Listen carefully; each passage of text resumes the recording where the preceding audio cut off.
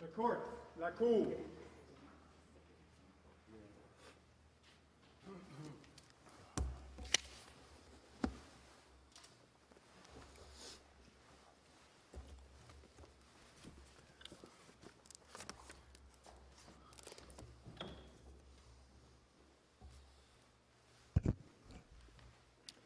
Good morning, everybody. Please be seated.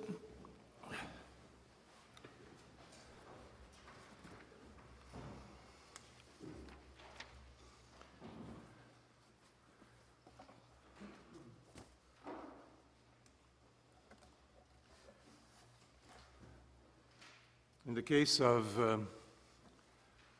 Corporal C.R. McGregor against Her Majesty the Queen, for the appellant, Corporal C.R. McGregor, Diana Mansour, and Mark Letourneau. For the intervener, British Columbia Civil Liberties Association, Mr. Gib Van Aert and Dahlia Schuebar. For the intervener, Canadian Civil Liberties Association, Lee West and Solomon Friedman. For the intervener, Canadian Constitution Foundation, Jesse Artery and Akshay Aurora. For the intervener, David Asper Center for Constitutional Rights, Mr. Gerald Chan, Alexandra Hein. For the respondent, Her Majesty the Queen, Patrice Germain and Natasha A. Thiessen. And Chevy Walsh. For the intervener, Attorney General of Ontario, Gavin MacDonald and Stephanie A. Lewis. Please be advised that there is a publication ban and sealing order in this file from the Standing Marshal Court pursuant to Section 179 of the National Defense Act and Section 486(4) of the Criminal Code. But before we start,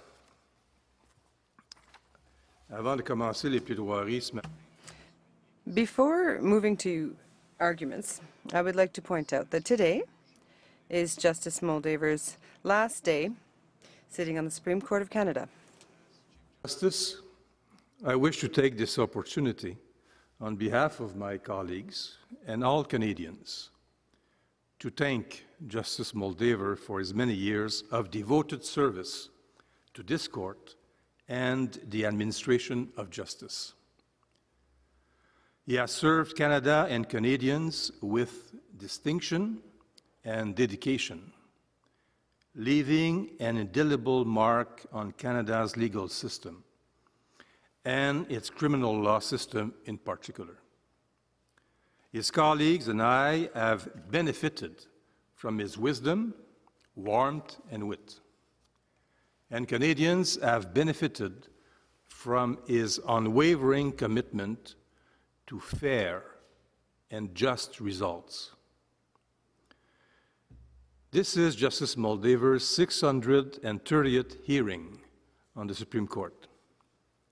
Over the last 11 years, he has written more than 100 judgments, decisions that are, regardless of the subject matter, easy to read and accessible to just about anybody. Indeed, he has always written his judgments with a focus on clarity in an effort to make them more understandable to Canadians. As a fellow judge, what I have most admired about Justice Moldaver is his enduring commitment to preserving Canadians' confidence in their justice system. His clear and concise style of communicating extends to how he questions lawyers in the courtroom. He poses questions in an approachable style that clarifies complicated issues for the parties and members of the public watching from home or in the courtroom. Justice Moldaver came to this court with a reputation as a hard-working judge on Ontario's Court of Appeal and as a trial judge before that. In total, he has served for 32 years as a trial, appeal, and Supreme Court judge. Throughout, he has applied the law fairly, pragmatically, and, as I have mentioned, clearly. And whether as a lawyer or a judge, He has always exemplified collegiality, compassion, and courage. He has been gracious and respectful to everyone, and I know the court staff will also miss him. Justice Moldaver's time at the Supreme Court has been a continuation of a long and remarkable career. He started out in 1973 under G. Archer Martin and later worked alongside Eddie Greenspan and Alan Gold, to name but a few. He became a partner of the firm a mere 2 years later. That must be a record time. But he was a formidable criminal defense lawyer. After practicing for only 17 years, he was appointed as a trial judge in 1990, an appeal court judge in 1995, and a member of this court in 2011. Along the way, he became one of this country's most respected judges. Despite all the hours he has spent in the courtroom or at his desk writing judgments, he has always made time for the broader legal community. Over the years, he judged moot court competitions and instructed many continuing legal education programs. He also delivered speeches on wrongful convictions, jury instructions, and, as he so aptly put it, the art of judging. But my favorite was entitled, "The Perry Mason Myth, Law is a Noble Profession." He said when he graduated from law school, he suffered from that Perry Mason myth, the fictional American criminal defense lawyer who had a talent for causing witnesses to faint and jurors to cry. Justice Moldaver said, and I quote, "Perry enjoyed the public fame and notoriety of a rock star, and he was literally rolling in dough, and I could hardly wait to be like Perry," unquote. Instead, Justice Moldaver quickly learned that the profession is not about fame or money, but about helping people. And that, in the end, made him feel good. But undoubtedly, his greatest joy has been his family. And many of them are with us today. I want to extend my and my colleagues' gratitude to Justice Moldaver's wife, Ricky, his daughters, Shannon and Jessica, his grandchildren, and extended family. They have generously shared Justice Moldaver with us for all these years. Being a judge is a great privilege, but it is also a very, very demanding job, where judges sometimes miss out on family plans and special events. Our thanks again to each of you. In closing, I would like to return to something Justice Moldaver said at his swearing-in ceremony in 2011. In paraphrasing the late Justice Brennan, he told his new colleagues that he was not expecting to distinguish himself on the court, but to benefit by association. Yet, in the years since, he has distinguished himself, and it is we who have benefited by association. Thank you so much, Mike. Justice Moldaver, mon cher Mike, the floor is now yours.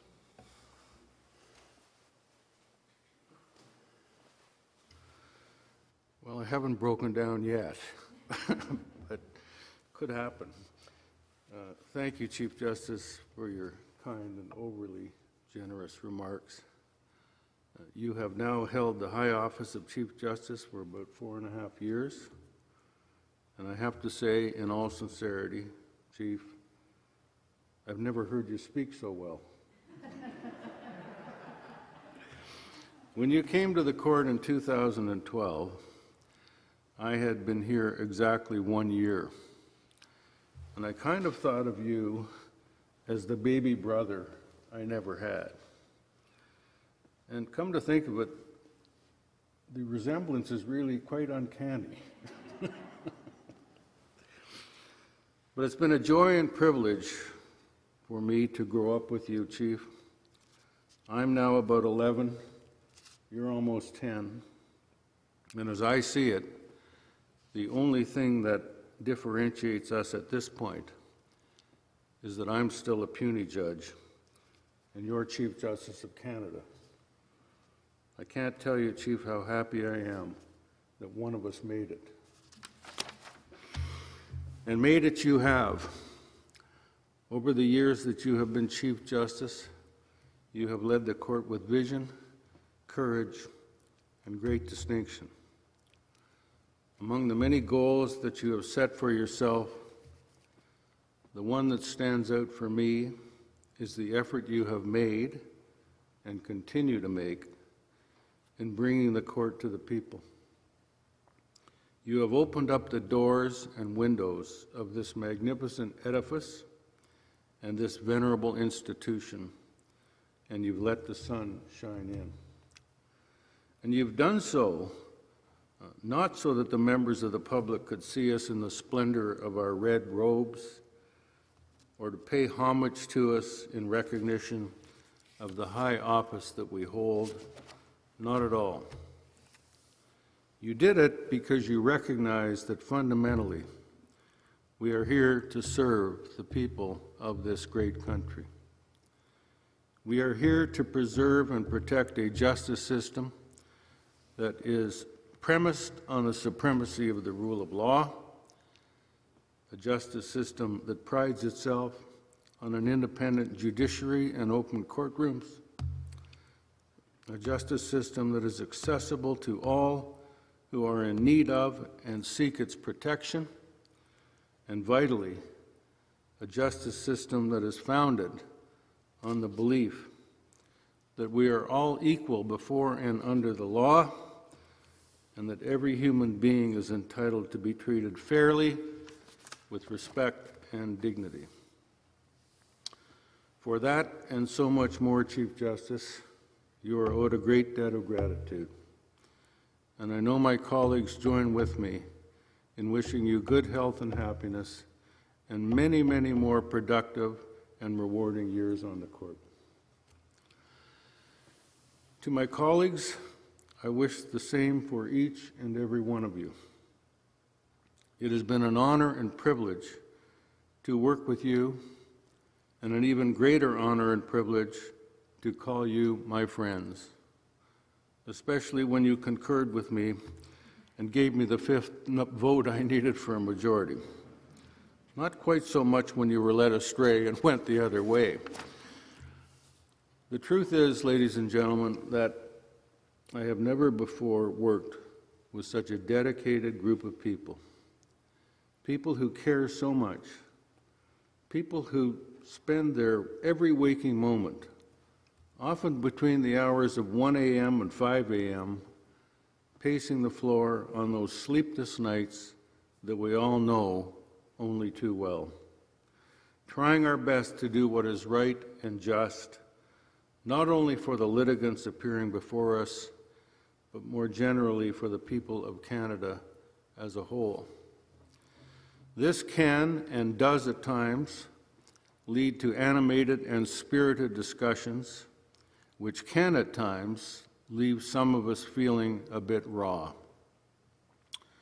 But when the dust settles and a new day dawns, we all come away knowing that our strong feelings are born not out of contempt or disdain, rather they are born out of the care we bring to our work religiously, day in and day out. And that is as it should be. So I say thank you, dear colleagues, for everything. You're going to be very much missed. I also want to say a special word of thanks to the many devoted men and women who look after the day-to-day workings of the court and who ensure that the judges receive the assistance they need to carry out the demands of their office. In many ways, you are the backbone of the court, and you carry out your duties with a degree of excellence and professionalism, the likes of which I have never before seen. Time does not permit me to name names, but I do wish to recognize the members of my chambers and to offer my profuse thanks to them.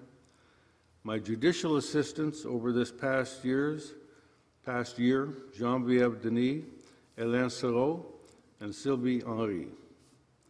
My judicial attendant, the legendary Joe Botello, and my devoted law clerks in alphabetical order, Rachel Chan, Curtis Doyle, Julia Kirby, and Jocelyn Rempel. Thank you one and all. I couldn't have done this without you.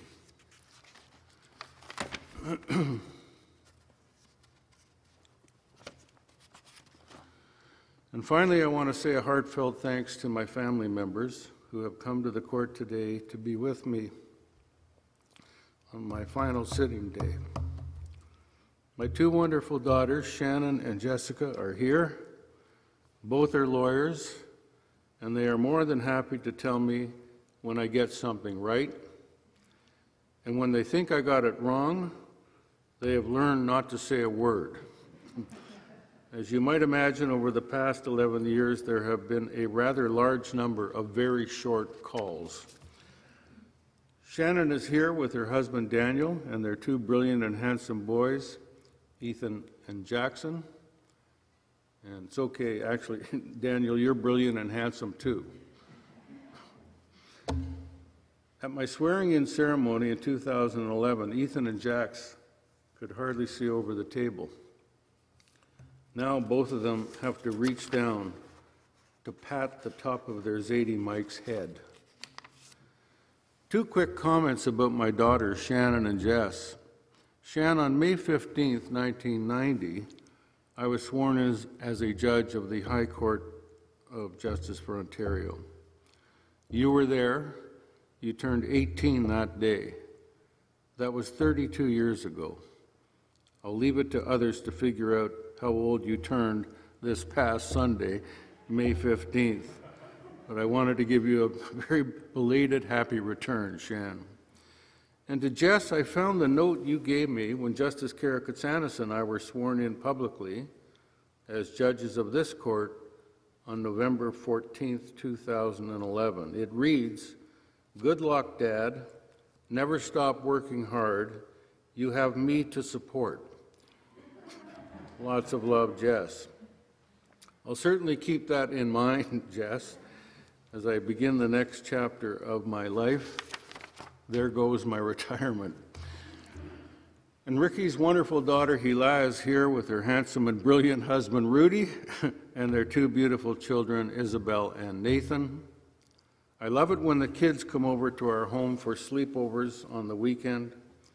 We have a lot of fun, and they have a way of making me realize that there is a life beyond the court, one full of fun and games and laughter and Dairy Queen blizzards and craft dinners served with French fries and pizza.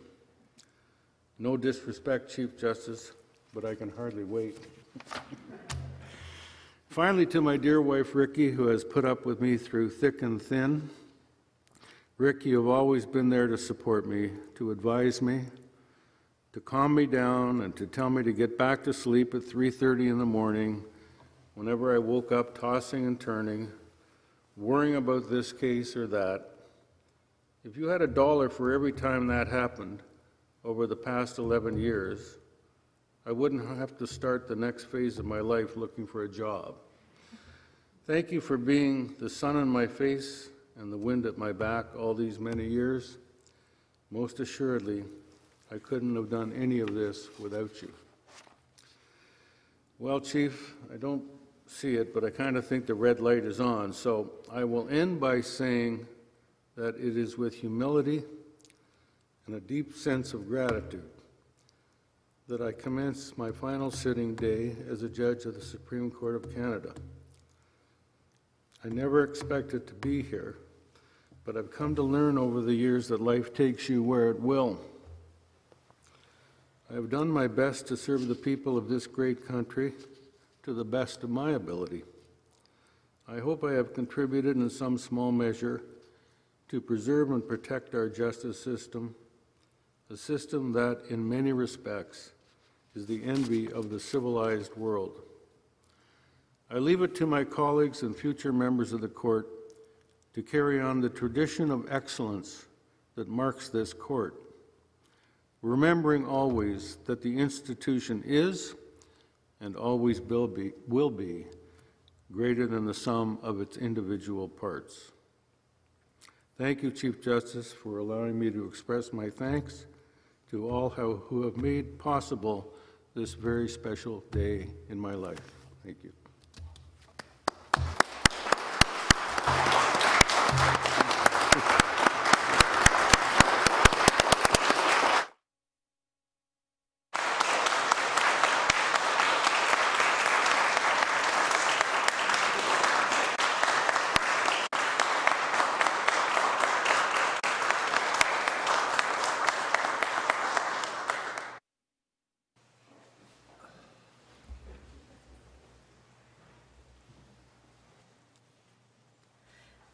May I just be so bold as to say, on behalf of the Crown, my Crown colleagues, my defense colleagues, it is an honor to appear before you at your last hearing, and thank you for your service to our country.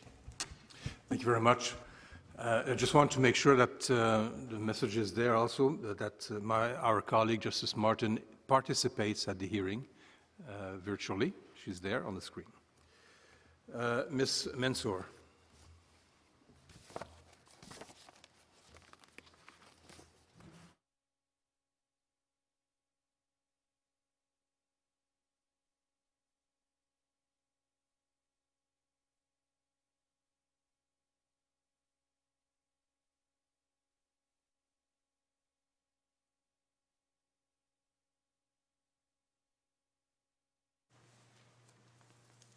And Chief Justice, if I may, before I begin, just to echo my colleagues' comments, Justice Moldaver, congratulations, well-deserved retirement, and I just want to say on behalf of all of us, thank you for your contributions to the legal community and to all of us.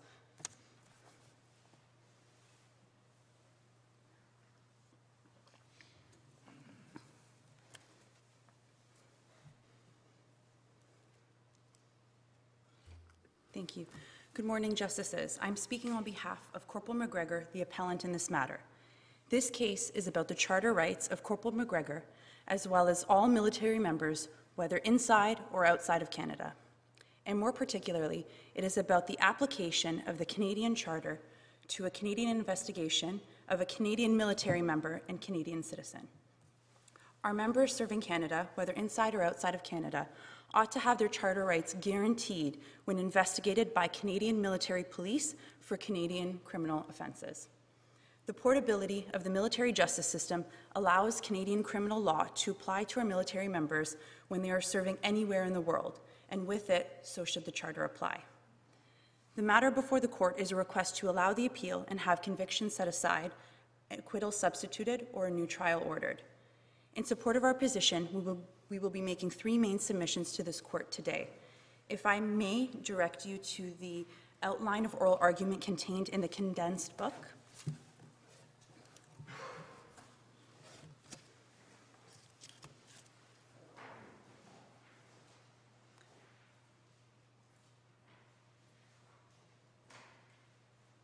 This will provide a map for our submissions today.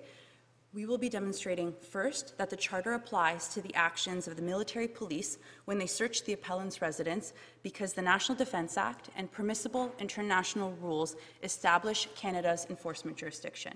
Second, we will discuss that the Charter applies to the actions of the Canadian military police because the United States of America cooperated with and consented to Canada's enforcement jurisdiction.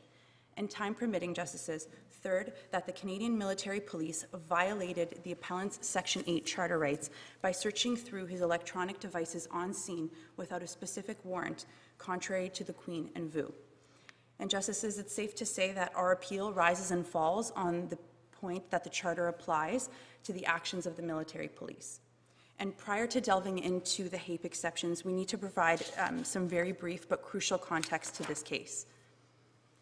The Code of Service Discipline, which is part and parcel to the National Defence Act, is the basis of the military justice system.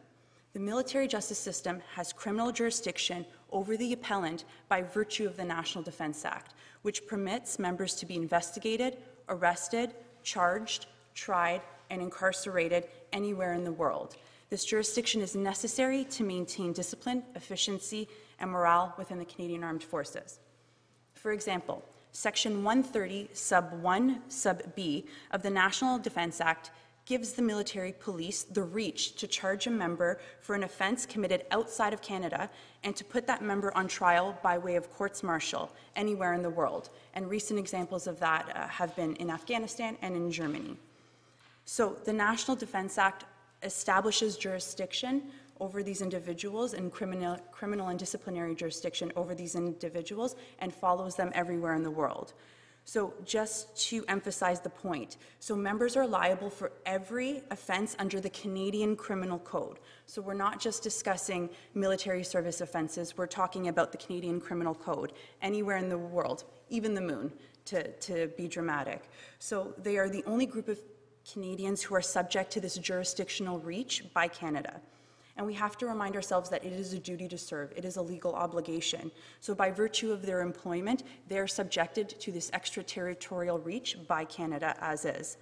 And that's what makes this case very unique and unlike any facts that this court had faced in the Queen and Hape. So when we talk about this case, we really are talking about the application of the Canadian Charter to a Canadian investigation of a Canadian military member alleged to have committed a Canadian offense, criminal code offense. Our members serving in Canada ought to have their charter rights guaranteed when investigated by military police for Canadian criminal offenses, given that they're always liable to Canadian criminal jurisdiction. I noticed that you haven't referred us yet to the actual text of Section 32 of the Charter. Will you be getting to that at some point? Yes, and I can get to that in brief, Justice Brown. So the idea of Section 32 is that it merely establishes that, I'll get to this here.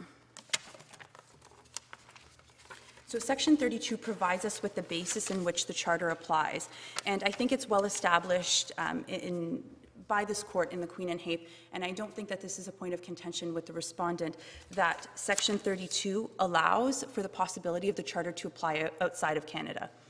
And because of that, in the Queen and Hape, this court provided parameters to help guide us in terms of determining whether the Charter applies outside of Canada in a given circumstance. And that's what led to the two exceptions that were provided, and that is the permissible rule exception, which is the idea that there are permissible international laws that permit Canada's enforcement jurisdiction, as well as consent. So is there consent by that host nation that permits Canada to enforce its jurisdiction?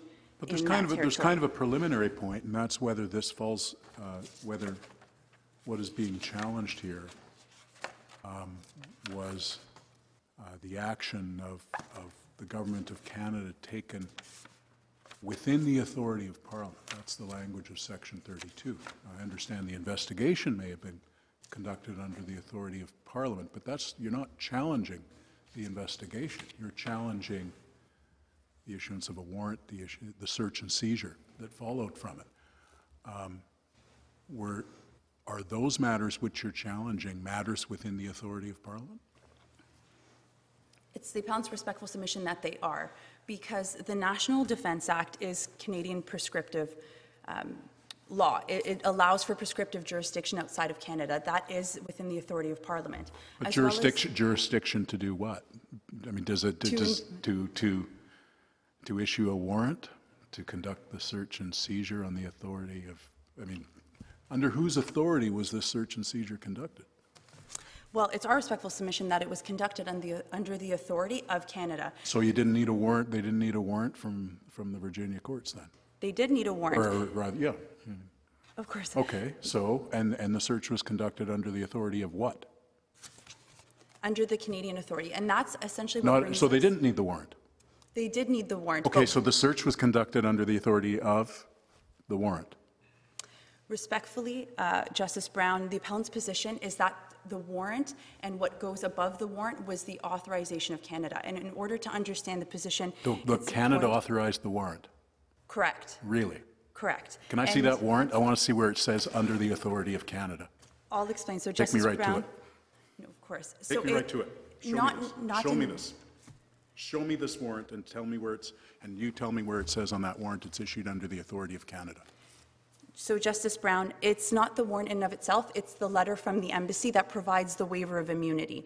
Because our position is that without that waiver of immunity, without the authorization of Canada, by virtue of the Vienna Convention, which is the convention in which both the United States and Canada have consented to be party to, without that authorization from Canadian authorities, the warrant could never be issued. Right. And But could the search have been conducted without the warrant? No. Okay. Justice Brown, and that's where the NATO SOFA brings us into play. So the idea is, and the appellant's position is, that permissible international rule exception applies because the NATO SOFA and the Vienna Convention provides the Canadian military police with the authorization to enforce their jurisdiction. So the warrant in and of itself is subject to the authorization of Canada first, and it's part and parcel. Would allow the Canadian military police to act on a base, but this is a private residence. And so how does the Status of Forces Agreement authorize the Government of Canada, or the officials of the Government of Canada, to carry out this search? Thank you, Justice Rowe. So that is what brings us essentially, and that's the basis of our first submission. It's the idea that the National Defense Act, in conjunction with the NATO SOFA and Vienna Convention, is what establishes that jurisdiction over the investigation and the search, because the NATO SOFA provides the mechanism for the military police to require that the U.S. authorities assist. So just to provide some background, the Vienna Convention, so we know the National Defense Act at this point subjects the individual to Canadian criminal jurisdiction. Now, the Vienna Convention is part and parcel to this position because it forms the basis of his diplomatic immunity. So it identifies the privileges and protections that that diplomats, and in this case the appellant, benefit from while abroad. And Article 31, sub 1, specifies that the appellant, his property and his residence are protected from the jurisdiction of the United States, which includes protections against search and seizures. And Article 31, sub 4, clearly states that the diplomatic immunity that protects the individual from U.S. jurisdiction, it doesn't exempt him from Canadian jurisdiction. So accordingly, that maintains the Canadian jurisdiction over this individual. And that is an authority that can only be waived by Canadian authority. And that's where the NATO SOFA comes into play at this point. So are you challenging the waiver of, the partial waiver of the diplomatic immunity, or are you challenging the conduct of the search? Because the waiver of immunity facilitated the search, but it didn't authorize the search. And that's really picking up on the point that Justice Brown made.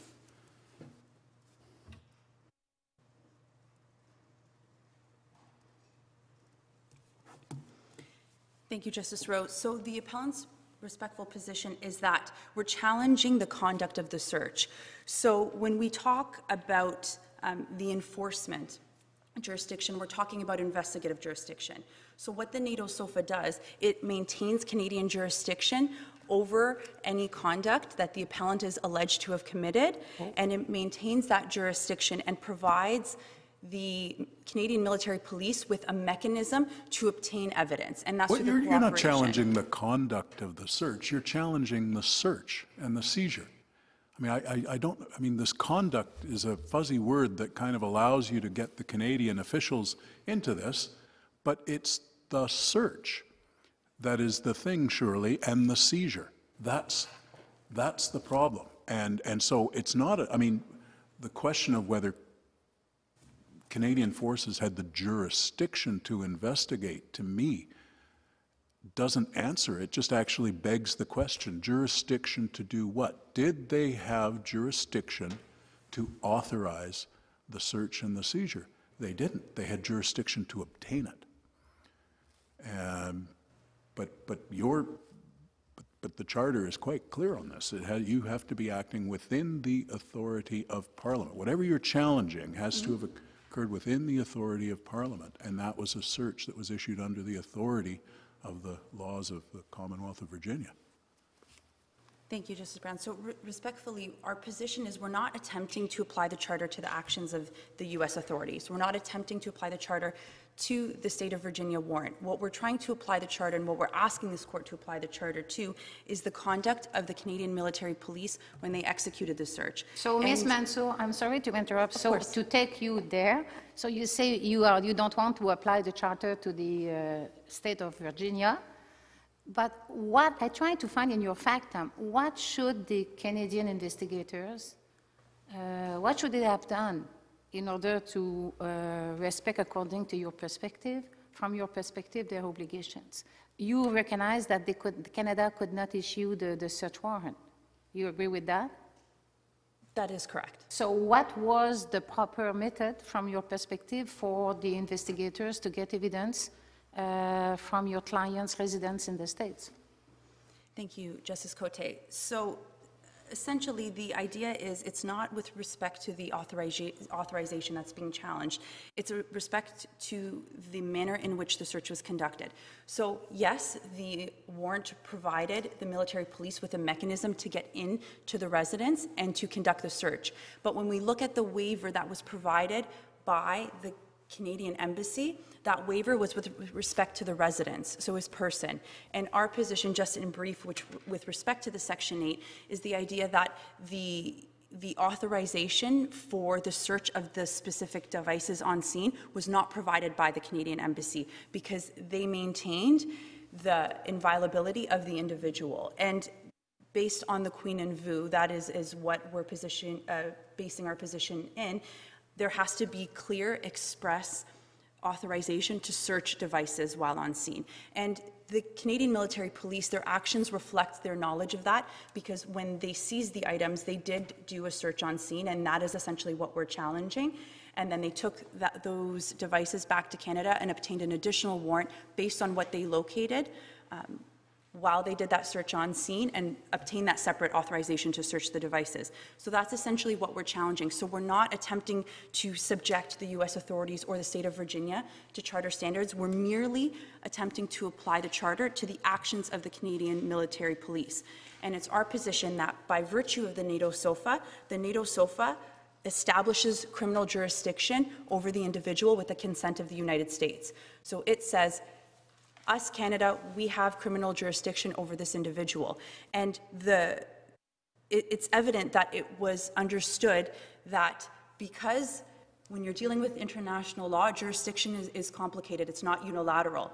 There are states that can have concurrent claims to jurisdiction. The purpose of the NATO SOFA is to deconflict that jurisdiction when it comes to Canadian military members. But inevitably, when it comes to a search, cooperation with a local authority is going to be inevitable. And if we try to apply this idea of a unilateral authority or a unilateral requirement to Canadian state actors, then respectfully it renders Section 8 outside of Canada pragmatically meaningless, because then we can't find a situation, absent Parliament filling in this gap in the legislation, we can't find a mechanism to do that. So what the NATO SOFA does... Is that actually accurate? Because when evidence is presented in a Canadian court, can it not be challenged under 11D or an alternative under Section 7 if it was obtained in a manner which was, shall we say, entirely offensive to Canadian views of fair trial? For example, they just smash down the door without a warrant and just grab everything in sight, and I mean, just, you know, thuggery. I mean, is not the remedy for an accused person to say that that evidence should be excluded at the trial under 11D and Section 7. So your client is not without a remedy, it seems to me. Thank you, Justice Rowe.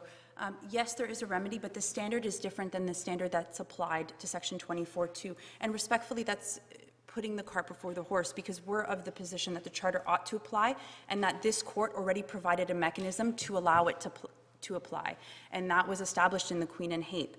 Now, this idea of the warrant, the U.S. warrant, being determinative of whether the actions of the military members or the military police ought to be subjected to the Charter, from our respectful position, is a red herring, because it doesn't account for the authorization and the Canadian umbrella or legal umbrella which superseded that warrant. Ms. Mansour, does that, over here, could I ask in practical terms what should have been done then? Is it your position that the CFNIS officials, knowing that they required specific authorization or a VU warrant, should have gone to their US counterparts and said, thank you very much for the warrant, but we need something much more particular in order to use this evidence in Canada, and therefore the US investigators should have gone to the Virginia judge and asked for a more specific warrant? Is that really what it comes down to, that was the problem in this case? Respectfully, thank you, Justice Jamal. So there's two essentially options, and respectfully, our position is that the Charter ought to apply, and whether there was a breach or not is a secondary question. But with respect to how the CFNIS or the military police ought to have handled the matter, is that they could have requested that particular authorization from the Canadian Embassy, but they did not. And that's clear in the documentation that they provided to the Embassy. They were strictly seeking a warrant for the residents. Alternatively, they could have seized the devices, which they ultimately did, take them back to Canada and obtain that specific authorization, again, which they ultimately did, but not without searching those devices while on scene. So those are alternatives that could have been taken, but again, that proceeds after the fact. We're of the position that the Charter ought to apply, because despite the U.S. warrant, that the authority that oversaw the U.S. warrant was Canadian, because... So, Ms. Mansour, we should not give any weight to the fact that in the search warrant there is the authorization to seize the property, the objects, et cetera, and to analyze, and the analysis of the seized items. So we should not, it means nothing in your position? Thank you, Justice Cote. Respectfully, that, had we been dealing with U.S. authorities who conducted the search, we'd be dealing with a different question. But because the search was exclusively conducted by the Canadian military police, that warrant and their authorization was limited by the authorization provided by the Canadian Embassy. So yes, for example, the warrant could have provided authorization to search for A, B, and C. But if the Canadian Embassy, the embassy that has the authorization and has the jurisdiction over this individual and his residence, if they only provided authorization for A, then it does not necessarily matter that the U.S. warrant provided authorization for B and C, because the waiver of immunity was specific to A, which is the search of the residence. So again, had this been a situation in which U.S. authorities were conducting the search, we'd be having a different conversation. But there was a clear demarcation of duties, because all parties involved were of the understanding that this was a Canadian investigation and that Canadians had jurisdiction, and that the Canadian authorities were merely... But doesn't that fly in the face of exactly what the Americans said? Didn't the American authorities, and I would say the Virginia authorities, not the national government authorities, said, look, okay, you've waived immunity or inviolability about the residents. We're not going in there unless we have a basis under our law. We need to talk to this complainant. We have to see whether they're under an American law. There's some basis for us to go and seek this warrant. Now, it may be an offense under your law, but it has to be an offense under our law as well. There has to be a basis under the law of the Commonwealth of Virginia to make this entry and to make this search. So yeah, we'll kind of work side by side with you, but we, the Virginia authorities, are acting under our own jurisdiction, and not sort of as flunkies for the Canadians, and certainly not for the Canadian Embassy. Thank you, Justice Rowe. Respectfully, it's the appellant's position that the U.S. authorities were aware of their role. So pursuant to the NATO SOFA, which is an agreement that they are also party to, they're required to assist Canada in the exercise of its investigative or enforcement jurisdiction over the individual in a criminal offense. So Article 7, Section 6A provides Canada with a mechanism in the execution of their own investigation to obtain evidence. And the U.S. authorities respectfully were operating under the understanding that it was their obligation to do so and to assist Canada in the exercise of that duty. And the way that the search unfolded, from our respectful position, clearly identifies that the parties were aware of what their role was. You had Sergeant Partridge. He's a Canadian military police. He's the lead investigator. He's the one that determines how the case progresses, what steps are to be taken. And the U.S. authorities weren't even advised of the investigation until their assistance was needed, pursuant to the NATO SOFA. So the NATO SOFA still maintains that Canadian jurisdiction over the investigation. So while the U.S. authorities were assisting, at the end of the day, they understood that that investigation or that jurisdiction belonged to Canada. And that's evident in the way that the search unfolded. They obtained the warrant for the purpose of the investigation. They breached the door, secured the premises, stood back, and then the military police entered and conducted the search. And I think it's very clear when we look at the correspondence that was sent to the Canadian Embassy by the military police when requesting that waiver, that they were of the position and they were of the understanding, based on their conversations with the U.S. authorities, that it was their investigation. And the purpose of that warrant was strictly to provide the Canadian military police with a mechanism to get inside. And with authority to get inside. With authority. That's the word, right? And that's the word that Section 32 uses. Thank you, Justice Brown. Except they had investigative jurisdiction. They obviously had investigative jurisdiction, but that's not what the Charter sets out as the basis for its application. Maybe I could pick up on Justice Brown's question. And you seem to be assuming not only that Section 32 applies to people, makes no reference to place, and thus it's an open door here, but that HAPE applies to this circumstance. And it's something in reading your factum, Ms. Mansour, that I didn't get. So if maybe you could help me with this. At various points in the factum, you insist upon the fact that legally and factually, this is not HAPE. This is visiting military personnel, and there's a logic that applies to the application of the potential extraterritorial application of Canadian law that's specific to military personnel, visiting military personnel, that's not foursquare with what the civilian context of HAPE.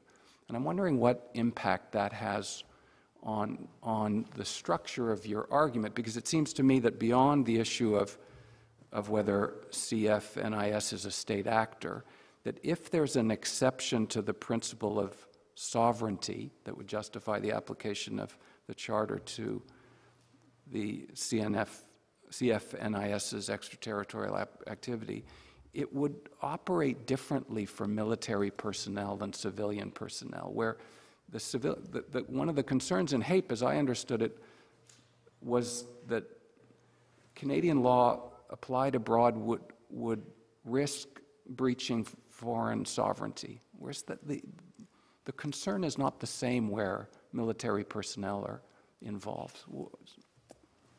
Thank you, Justice Kassira. So essentially, our position is, in fact, the idea that HAPE does apply. Because when we look at the facts of this case, yes, they're unique from the facts that were presented in HAPE, but the exceptions that were outlined still apply. Now, the unfortunate part is that because, HAPE was dealing with a foreign investigation, not necessarily a Canadian military investigation, and it was a situation in which Turks and Caicos authorities were in charge of the investigation. They made it clear they were in charge of the investigation. They executed the search. The court didn't have an opportunity to canvass the breadth of the exception. But our position is essentially that HAPE does apply and the permissible rule exception does apply. Because the test is, and I think this is where the Court-Martial Appeal Court erred, is that they lost focus of the test because they were focusing on the existence of the U.S. warrant. Because the test asks, would applying the Charter to the actions of the Canadian military police, so the Canadian state actors, cause or result in an objectionable interference or extraterritorial effect on the sovereignty of the United States? And our position is, respectfully, based on the facts, it would not. because of the fact that it was understood by the military authorities that it was their investigation. It was understood by their U.S. counterparts that this was a Canadian investigation, and they were doing their part pursuant to the NATO SOFA to assist. So would applying the Charter to the actions of the military police result in an objectionable extraterritorial effect on the sovereignty of the United States? Our respectful position is that it would not. And if the Charter May would I not... stop you there and ask you, is that really the test that HAPE set down? Or is that the test out of Cook that is in a questionable jurisprudential position after HAPE?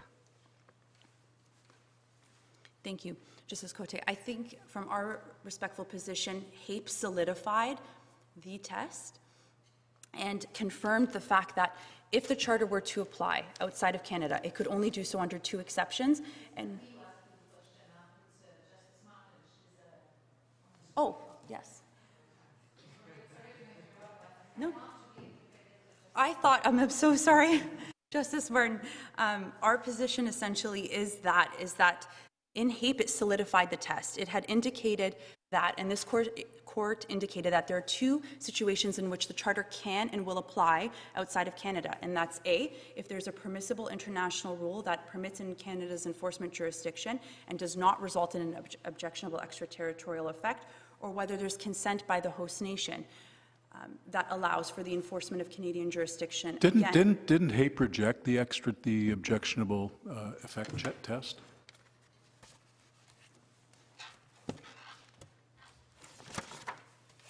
When you're relating the permissible rule of international law exception with the objectionable extraterritorial effect test, but I think Justice Martin is onto something.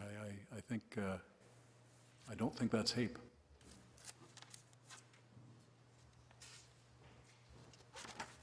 But what do I know? Brief intelligence.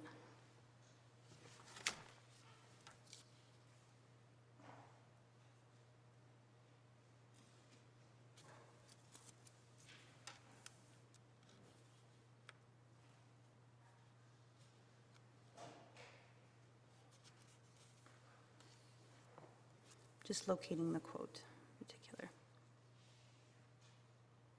So at paragraph 105, it talks about the court provides some guidance, and it talks about dictating what procedures are to be followed in a criminal investigation to another authority, and that's subjecting Canadian authority onto another state, and that is what causes the issue. And it talks about how criminal investigations can implicate enforcement jurisdiction and pursuant to the principles of international law, which is what all of this is grounded in. It's grounded in customary international law, and that's something that HAPE understood. And with respect to customary international law, it's the idea that every state has the right to its own sovereignty and the right to be protected from an interference or an objectionable interference from another state's sovereignty. Or another state's authority. But let's look at paragraph. Oh, sorry. Go ahead, Justice Martin. Sorry. No, go ahead. Don't mean to, at some point, I'd like you to comment on the analysis that's put forward in the British Columbia Civil Liberties Factum, because a lot of your argument seems to be premised on this enforcement jurisdiction. And as I understand the position that's being taken there, which is that is not the only way or even the better way to be viewing this, when what we have is a Canadian accused in a Canadian trial in a Canadian court charged with Canadian offenses, and that really what we're talking about here is just state activity which has an extraterritorial component, but we should be in a conflict of laws comparison rather than this notion of sovereignty and extraterritorial effect. Thank you, Justice Martin. So essentially, with respect to that position, enforcement jurisdiction encompasses investigative jurisdiction, and that's why we're using that term. And with respect to the conflict of law, in this particular case, we have permissible international rules, and that's why, from our respectful position, the HAPE analysis is the appropriate analysis. The NATO SOFA and the Vienna Convention are in place to deconflict this idea of jurisdiction and to make it clear between both parties who has jurisdiction, including investigative jurisdiction and criminal jurisdiction, over these individuals. So it's our respectful position that the HAPE test and the HAPE analysis is applicable, and that this case fits within that analysis, both when we talk about consent or when we talk about permissible international law. Can I just pull you back to my earlier question? I'm looking at paragraph 93 of HAPE.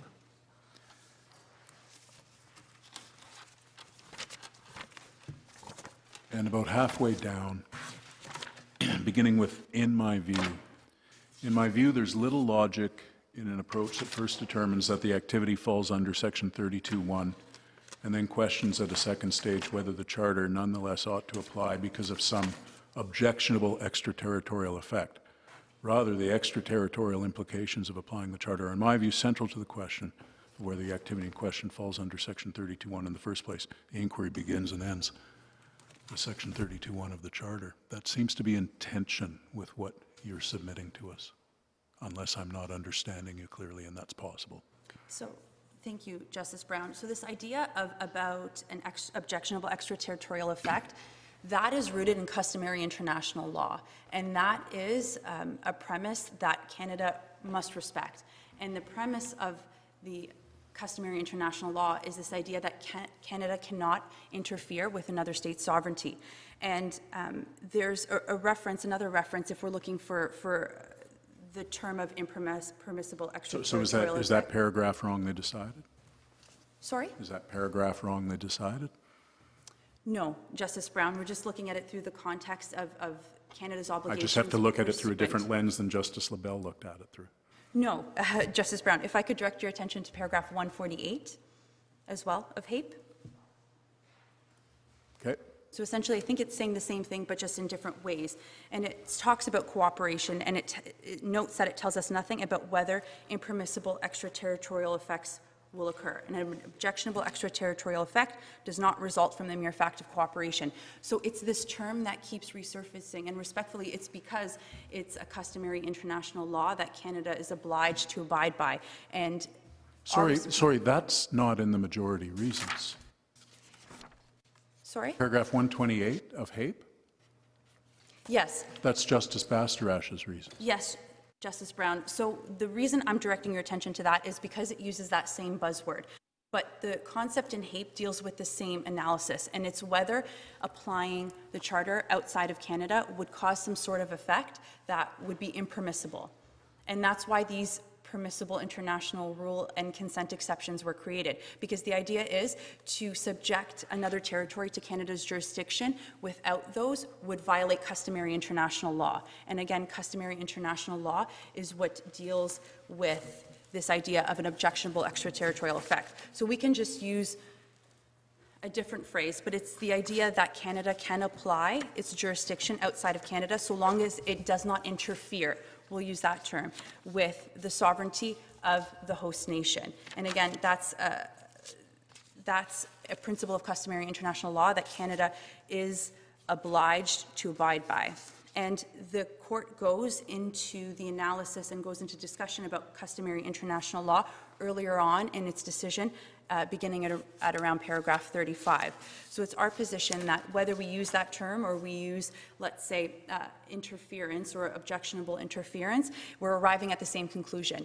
Is there a permissible international law that allows us to apply the Charter to actions of Canadian state actors only? Again, we're not seeking to subject the Charter to the U.S. state actors or the state of Virginia. Is there a permissible international rule that allows us to apply the Charter to the actions of the Canadian military members or Canadian military police investigating our Canadian military members in this case? And the principle of sovereignty, Justice Brown, if it also assists, the court goes into that discussion around paragraph 41.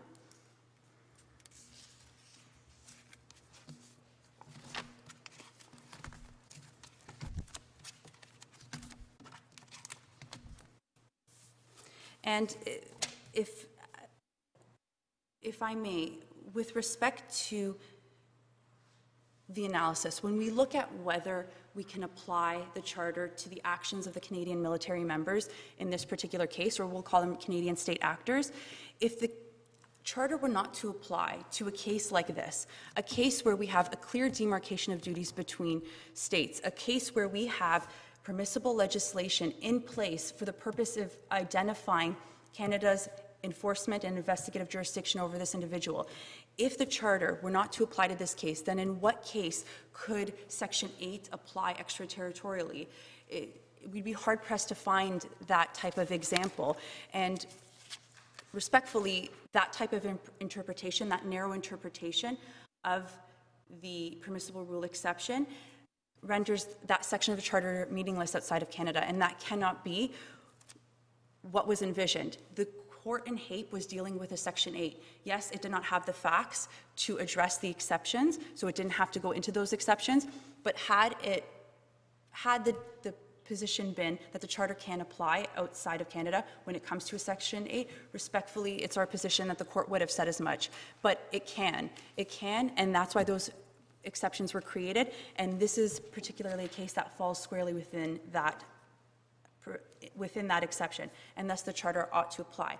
And if this court is having difficulty with the permissible, I'm sorry, I'm just having trouble going back. I want to go back to the beginning here because somebody needed a warrant to get into this place.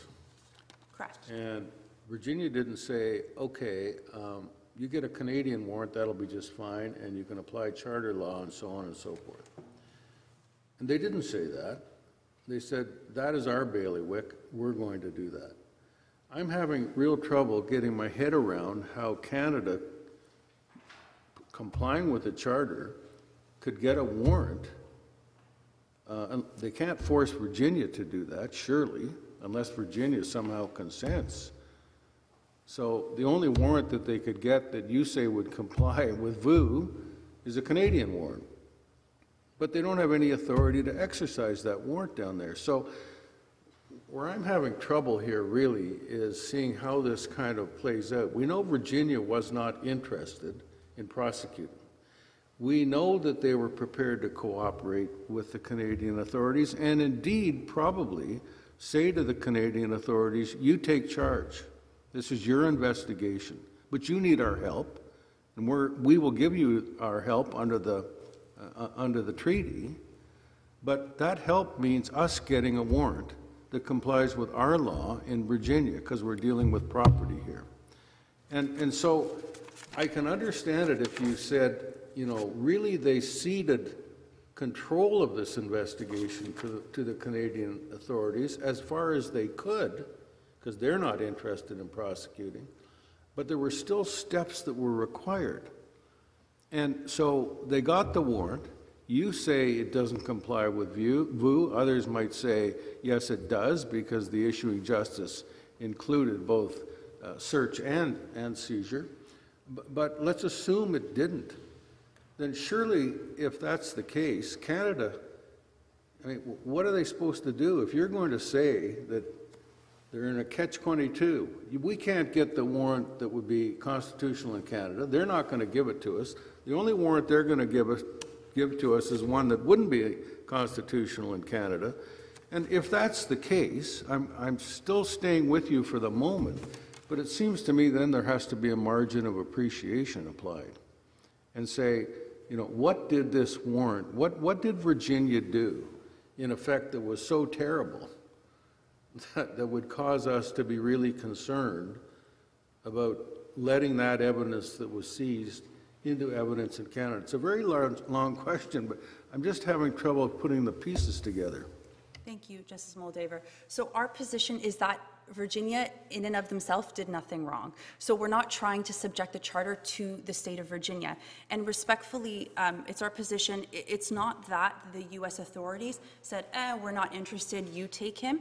It's our position that the NATO SOFA, so it's an agreement that both the U.S. and Canada consented to, and it's agreement that deconflicts jurisdiction and makes it clear who has jurisdiction over who. And the NATO SOFA section, Article 7, Section 1A, provides Canada with primary, as well as 3A, provides Canada with primary jurisdiction over the individual for committing offense and certain offenses. And one of those offenses, as outlined in the NATO SOFA, is if there's an alleged offense committed against another military member, which is what we had in this case. So it's not that Virginia essentially said, we don't want him, you take him. It's that the NATO SOFA and that agreement, which they prescribed to, mandates that Canada had primary I'm with jurisdiction you over on all him. of that. I'm with you on all that, but you still can't answer the question. Where and how does Canada get a warrant? And from whom? Yes. That would comply with our Constitution? That's when there's a disconnect here. Yes. Thank you, Justice Moldaver. This was interestingly the issue that arose at the standing court-martial level. And, Military Judge Pelletier, he acknowledged the reasoning was flawed in the sense that, he could not apply the charter from his perspective because of this inability to get a warrant. And it's this gap in legislation which is what's causing the concern. So respectfully, that's not for the appellant to answer what type of mechanism. There is no mechanism currently in place. Could Parliament create one? Theoretically, yes. Would it be ideal? Yes. One that perhaps complies with international legal obligations or NATO SOFAs that are in place? Yes. But is it necessary? No. Not in the facts of this particular case, because we have the Vienna Convention, because we have the NATO SOFA.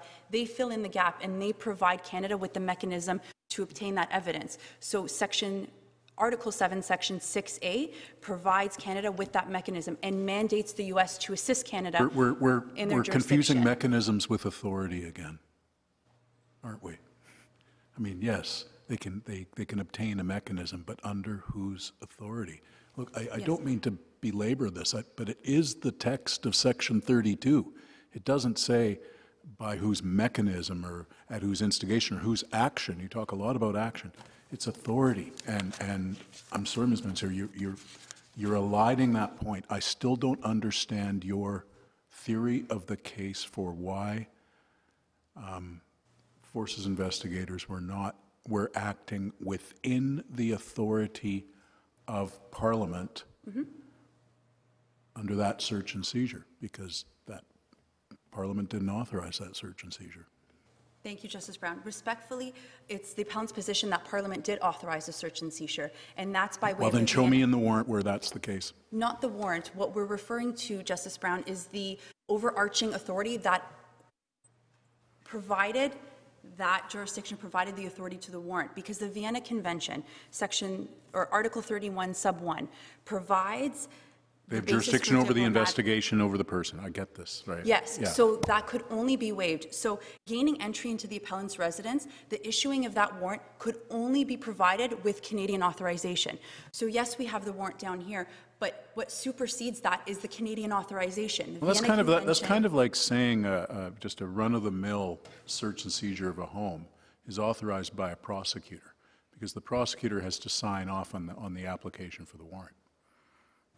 Respectfully, Justice Brown, I think it's bigger than that, because we're dealing with an embassy. We're dealing with international agreements that Canada was obliged to adhere to, and that provided the basis for jurisdiction over that individual. It provided a basis for the protection from U.S. jurisdiction, and Canada can choose to waive it in full, in part. In this case, they chose to waive it in a very narrow exception, and that was strictly for the search of the residence.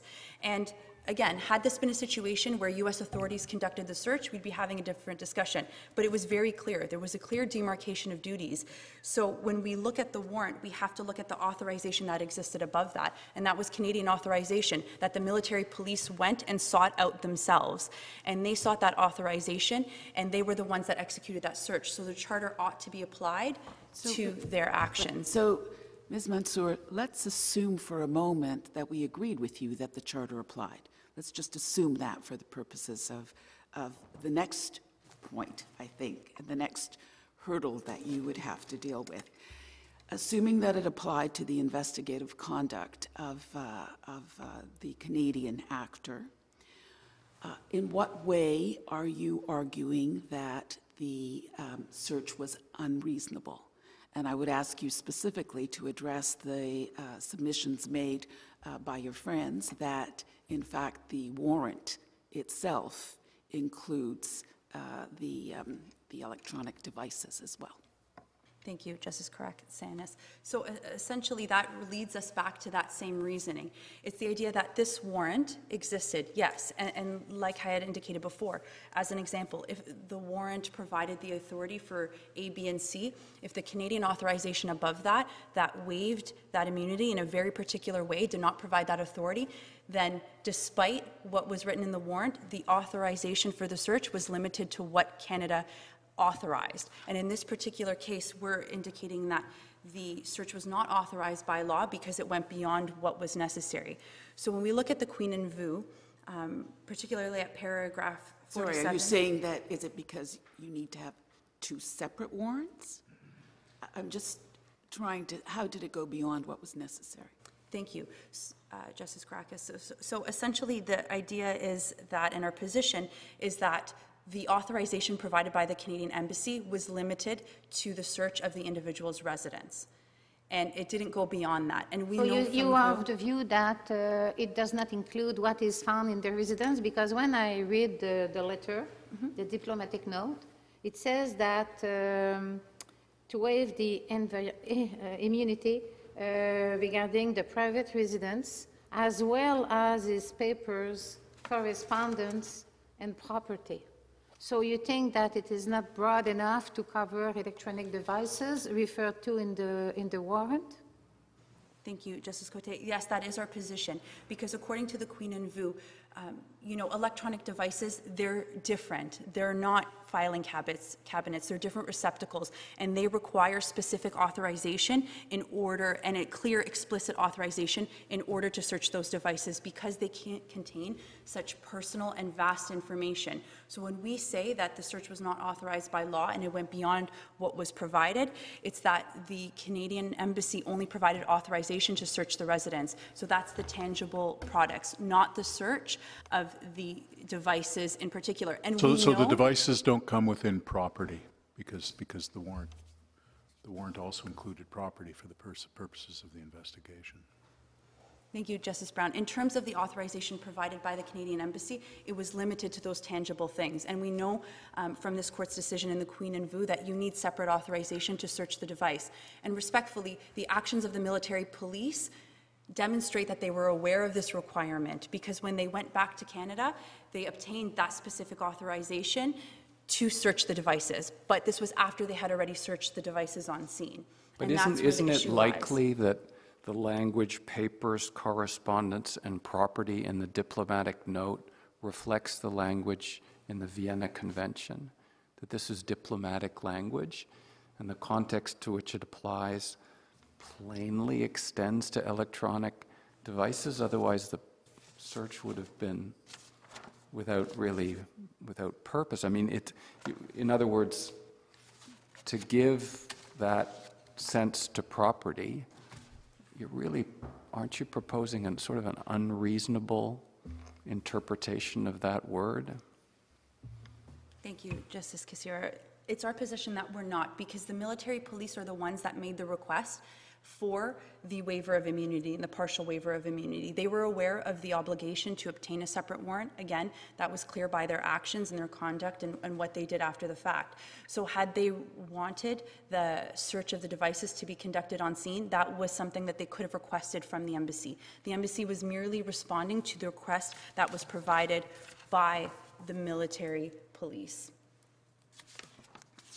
And when we look at the language that's in the correspondence that was provided by the military police, they're merely requesting the search of the residence. They don't make reference to the fact that they are intending to search the devices while on scene. So yes, had this been any other situation, and this was just maybe political jargon going back and forth, that may have been the case, but in this particular case, this is legislation. The Canadian Embassy, they're the ones that hold the immunity that the diplomat and the appellant benefited from. And the military police were the ones conducting the investigation. They determined how the investigation progressed, and they could have sought that authorization, but they didn't. And that's where the problem lies. And that's why, in our respectful submission, the search was not authorized by law in that sense. And if I could return, I see my time is going down, and I just wanted to return to our second submission, if I may. with respect to the consent exception. So I know that the permissible rule exception is a contentious exception. So I want to ensure that you understand from our perspective, from the appellant's respectful submission, that even if the permissible rule exception were not to apply in HAPE, the consent exception undoubtedly applies in this case, because based on the facts of this case, the indicia of consent, both explicit by way of international law and implicit by the conduct of the U.S. authorities, that there was consent for the enforcement of Canadian enforcement jurisdiction. Who gave the consent? Who gave the consent specifically? The U.S. authorities. Who are the U.S. authorities that you're referring to? Understood. Thank you, Justice Brown. So this is twofold. In terms of the government of the United States, they're parties to the agreement. So let's talk about the legislative consent. And that provides explicit consent to the enforcement of Canadian jurisdiction in their territory. They are signatories to both the Vienna Convention and the NATO SOFA.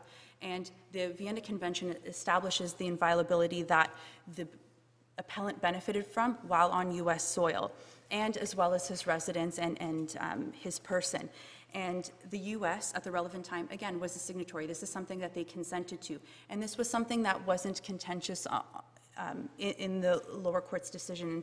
And I know Military Judge Pelletier understands that preposition. And additionally, the NATO SOFA, Article 7, Sections 1A, 3A, and 6A stipulate that the military police, the Canadian authorities, had jurisdiction over this individual in the investigation. So by way of explicit consent, we have the U.S. authorities. And then also by complicit consent with respect to conduct. This was a Canadian-led investigation. It's plain and simple. Sergeant Partridge was the lead investigator. At no point did the U.S. attempt to assert jurisdiction over the appellant or the investigation. The U.S. State Department was made aware of the actions of the military police while in their territory, and there's no evidence to suggest that they chose to interfere. The U.S. authorities agreed to assist, and... Sorry, who are those U.S. authorities that Right, agreed? the Alexandria Police Department. Okay, those are Justice not Brown. U.S. authorities. Those are state authorities. Does that matter? Respectfully, from our respectful I mean, position... can a municipal police force operating under the law of Virginia be taken as implicitly consenting on behalf of the government of the United States? Thank you, Justice Brown. Respectfully, yes, and particularly when the U.S. State Department is advised of what's occurring. Put aside the U.S. State Yes. Department. Can a municipal police officer acting under the authority of state law, that is the state of Virginia, like subnational law, be taken as implicitly consenting on behalf of the government of the United States? Thank you, Justice Brown. So U.S. State Department aside, it's our respectful submission that this idea, and I know my friend has included that in their material, this idea of high-level state consent is not required. I'm not even saying high level. They're not even the same government. Thank you, Justice Brown. It's our respectful submission that the Alexandria Police Department represented the U.S. authorities. And when we talk about the NATO SOFA mandates this cooperation between states. So when the Alexandria Police are the ones responding to that, it's our position that they are the ones providing their implicit consent by way of their conduct. And respectfully, in HAPE, it doesn't state that, this high-level government authority is required. So it's our respectful submission that that is sufficient. But again, in this particular case, the U.S. State Department was aware of the actions So of the a provincial military police. fishery officer investigating a fisheries offense on a non-tidal body of water in British Columbia and helping U.S. authorities in that regard for whatever reason can be taken as having implicitly consented on behalf of the Government of Canada. Respectfully, Justice Brown, our position is that it may, but that's not the issue essentially we're dealing with. I don't get that. I just want to signal to you that to me is cuckoo. Right, the idea that someone from a different government can be taken as consenting on behalf of another government, to me, I might as well be taken as consenting on behalf of Germany. It's Virginia and the government of the United States are not the same government. Thank you, Justice Brown. It's our position, respectfully, that the U.S. authorities and the subsect of that U.S. authority, so whether it's the state of Subset of Alexandria, U.S. authorities. but all part of the U.S. authorities. It's the national... It's like there's a vibe going on here, right? It's just the vibe of the thing, right? It's it's not the United States, but it's Virginia, but they're Americans too, and have, you know, let me point to SOFA, and there's stuff there. But anyways. Respectfully, Justice Brown, it's our position that they still are police authority. And again, the U.S. State Department was made aware of that point. Aside from that, And there was consultation with the U.S. State Department between the Alexandria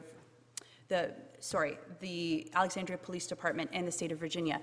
Because they were made aware of this fact, that it's our position that that explicit and implicit consent is available. And again, consent can come in different forms, and conduct can reflect consent. And in this particular case, it's our respectful submission that it does. The U.S. State Department made no attempt to interfere. Why? Because they knew that this investigation was subject to Canadian jurisdiction. And the actions of the U.S. authorities and the Alexandria Police Department reflected that. They obtained the warrant to assist the military police. They breached the door, secured the premises, stepped aside, and said, Canada, do your thing. And the Canadian military police executed that search. At no attempt did the Alexandria Police Department attempt to interfere. At no point did they attempt to maintain control over the evidence. At no point did they attempt to engage in the search. They understood that this was a Canadian investigation pursuant to their obligations under the NATO SOFA. And when those items were seized, they were maintained in Canadian military police possession and taken back to Canada. So it's our respectful submission that the consent exception applies, and thus the Charter ought to apply. And I see that my time is running out. If I may conclude. So we have to remember that this is a case about the appellant. This is a Canadian citizen subject to a Canadian investigation for a Canadian criminal offense. And HAPE provided this opportunity for us to apply the Charter to the actions of Canadian state actors outside of Canada. And respectfully, when we have a situation where we have permissible legislation that is applicable and clearly identifies investigative jurisdiction between parties, and the Charter does not apply in this particular context, then in what case could it possibly apply, rendering the Charter pragmatically meaningless outside of Canada? And that's the concern. And with respect to military members, the portability of the military justice system allows Canadian criminal law to follow our members, like Corporal McGregor, outside of Canada and apply that Canadian criminal law to them. And they can be serving anywhere in the world, and they're still subject to that Canadian reach and that Canadian prescriptive and adjudicative jurisdiction, as well as enforcement jurisdiction. So with it, the Charter should apply. And it's our position that both exceptions in the HAPE test are satisfied in this particular case. The Vienna Convention and the NATO SOFA are permissible international rules that necessitate the application of the Charter, as well as the consent exception. The consent exception does apply. And the Charter must apply, therefore, to the actions of the military police. Again, we're not subjecting this, we're not attempting to suggest that it applies to the state of Virginia, only to the actions of the military police. And it would not interfere with customary international law to apply that Charter standard to our actors. Subject to any questions, those are our submissions. Thank you very much. Mr. Van Aert.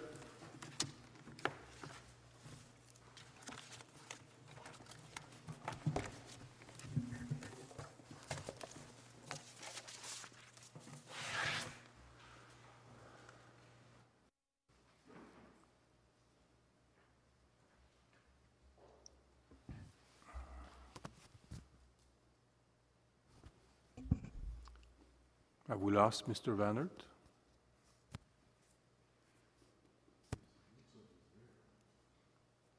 Can you hear us? Chief Justice, shall I begin? Yes, go ahead, please.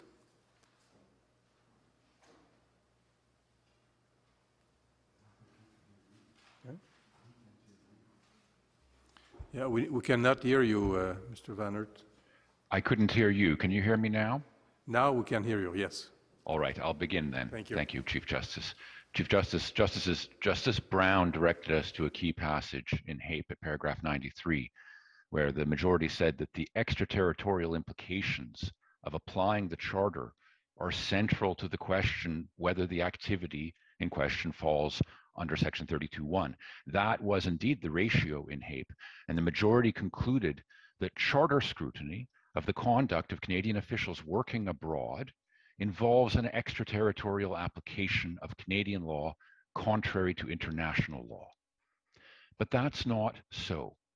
It is So not. So you're going to say flat out, head-on collision, that HAPE was dead wrong and you're going to put us right? I'm going to say that at the heart of HAPE is an international law error. And it was caused, as Justice Binney tells us in his reasons, by the fact that there were no submissions on the international law question before the court. The court had no help at all about this. The court was trying to get international law right, but it hit the post. And so if we correct that, the confusion, in my respectful submission, that comes from the HAPE analysis can be cleared up. And the correction is this: it is not contrary to either international law or international comity for a Canadian court and a Canadian criminal trial taking place here to permit a criminally accused person to invoke his rights under the Canadian Charter. And that is so even when the Canadian state conduct that's being complained of took place in a foreign country. There's simply nothing extraterritorial going on in such a judicial proceeding. Why? Because it happens here. Now, the HAPE court was right to note that under international law, states generally may not exercise coercive power outside their borders without the consent of a foreign state. But that principle is simply not engaged when Canadian judges decide constitutional claims concerning the conduct of Canadian state officials. Again, even when those officials were exercising their functions outside the country. The judiciary is not an expeditionary force. It doesn't coerce anyone beyond our frontiers. The predicament in HAPE is not about a conflict between Canadian law and international law, even though the majority thought so. It's a conflict between domestic criminal laws and procedures and foreign criminal laws and procedures. Canadian officials, when they go abroad, must comply with the host state's laws and procedures, and they're going to be different from ours. But the conduct of those officials must ultimately be judged in our country against Canadian constitutional standards. And the court in HAPE was right that that a rigid application of our own constitutional standards to those foreign investigations is just impossible. And Justice Moldaver suggested that there's going to be a need for a margin of appreciation. That's what motivates the court in HAPE, and they're right about that. But the way to meet that concern, the way to avoid parochialism and not be the ugly Canadian insisting on our procedures and our laws being followed, and we say we need 2 warrants and you say you only need 1 and all that, the way to avoid all of that is not by disentitling criminally accused persons to access charter protection. It's to be done through remedial discretion. That is to say that when an accused person challenges Canadian participation in some foreign investigation or proceeding, the court should first determine whether the official's conduct infringed or denied some charter right. And then if so, do as Section 24 says, consider an appropriate and just remedy in the circumstances. And that inquiry should be informed by international comity considerations, the considerations that the HAPE court was rightly motivated by. But the HAPE court puts those into Section 32 and effectively disapplies parts of the charter. And I say that the proper place for those considerations is at the remedial stage.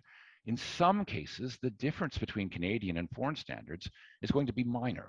And comity is going to call for exactly what Justice Moldaver said and what international human rights law speaks about, which is a margin of appreciation in favor of the foreign approach. But there could be other cases where the gap between what's permissible abroad and what Canadian constitutional law expects of our officials is going to be so great that the court has to grant relief. And that too is consistent with HAPE. The HAPE court rightly said, international comity ends where fundamental human rights violations begin. Excuse me, Chief Justice, if I may ask a question, how is what you're proposing consistent with the wording of Section 32? It's consistent with Section 32 because the Charter applies federally and provincially. There's no place in which the Charter does not apply. It applies federally and provincially to all government actors at either level of our government. And that, it is a full coverage there. There's no breaks in it. And the difficulty with the HAPE decision in my submission is that it creates a break, it creates a gap where there was not intended to be one under Section 32. Thank you very much. Lee West. Chief Justice, Justices. The text of Section 32 is clear, as is this court's jurisprudence in Slate Communications and McKinney, that the conduct of government officials falls within the authority of Parliament and is subject to the Charter. Justice Brown, to address your concerns, if we look actually to paragraph 94, just below the paragraph you identified earlier, the majority wrote, "The fact that a state actor is involved is not in itself sufficient. The activity in question must also fall within the matters within the authority of Parliament." With respect, this is wrong under international law. As a matter of fact and of law, this finding is incorrect. Canadian legislation can and does authorize the extraterritorial enforcement of Canadian law, and Parliament has passed legislation allowing such conduct under the National Defence Act, under the Canadian Security and Intelligence Services Act, under the Communications Security Establishment Act. This conduct may violate international law and foreign law if it's done without host state consent, but that doesn't mean it falls outside the authority of Parliament. The Canadian Armed Forces, for example, can and has deployed abroad without consent of a foreign state. In Kosovo in 1999, in Afghanistan in 2001, the CAF conducted its operations abroad without consent of the local governments. Yeah, and extensively in Germany in World War II, for example. And certainly those deployments fall under the authority of Parliament. But per the majority's reasoning in HAPE, CAF members deployed in Afghanistan in those early months were not protected by the Charter because Canada didn't have the Taliban's consent. Similarly, had the CAF deployed ground forces to Syria to fight ISIS, HAPE tells us that the Charter would not govern the actions of the CAF nor protect CAF members without Canada first obtaining the consent of the Assad regime. This gap is unnecessary because it was created by a flaw in the majority's reasoning in HAPE. All this court needs to find to rectify that gap is to reach a straightforward conclusion that when Canadian federal officials are authorized by Parliament to exercise Canada's jurisdiction in a foreign state, they fall within the authority of Parliament. Now, this finding is not only common sense, it is consistent with international law, namely the rules of attribution under the law of state responsibility. Under customary international law, state responsibility will attribute the actions of Canadian government officials to the Government of Canada in almost every instance. In other words, their actions fall within the authority of Parliament regardless of where they occur. Whether that conduct is attributable to state and as such under a state's authority has nothing to do with whether that conduct was lawful under international law. More importantly, the principles of jurisdiction permit the extension of Canadian rules and obligations on Canadian officials anywhere in the world and the adjudication of that conduct in Canadian courts. This is the real issue.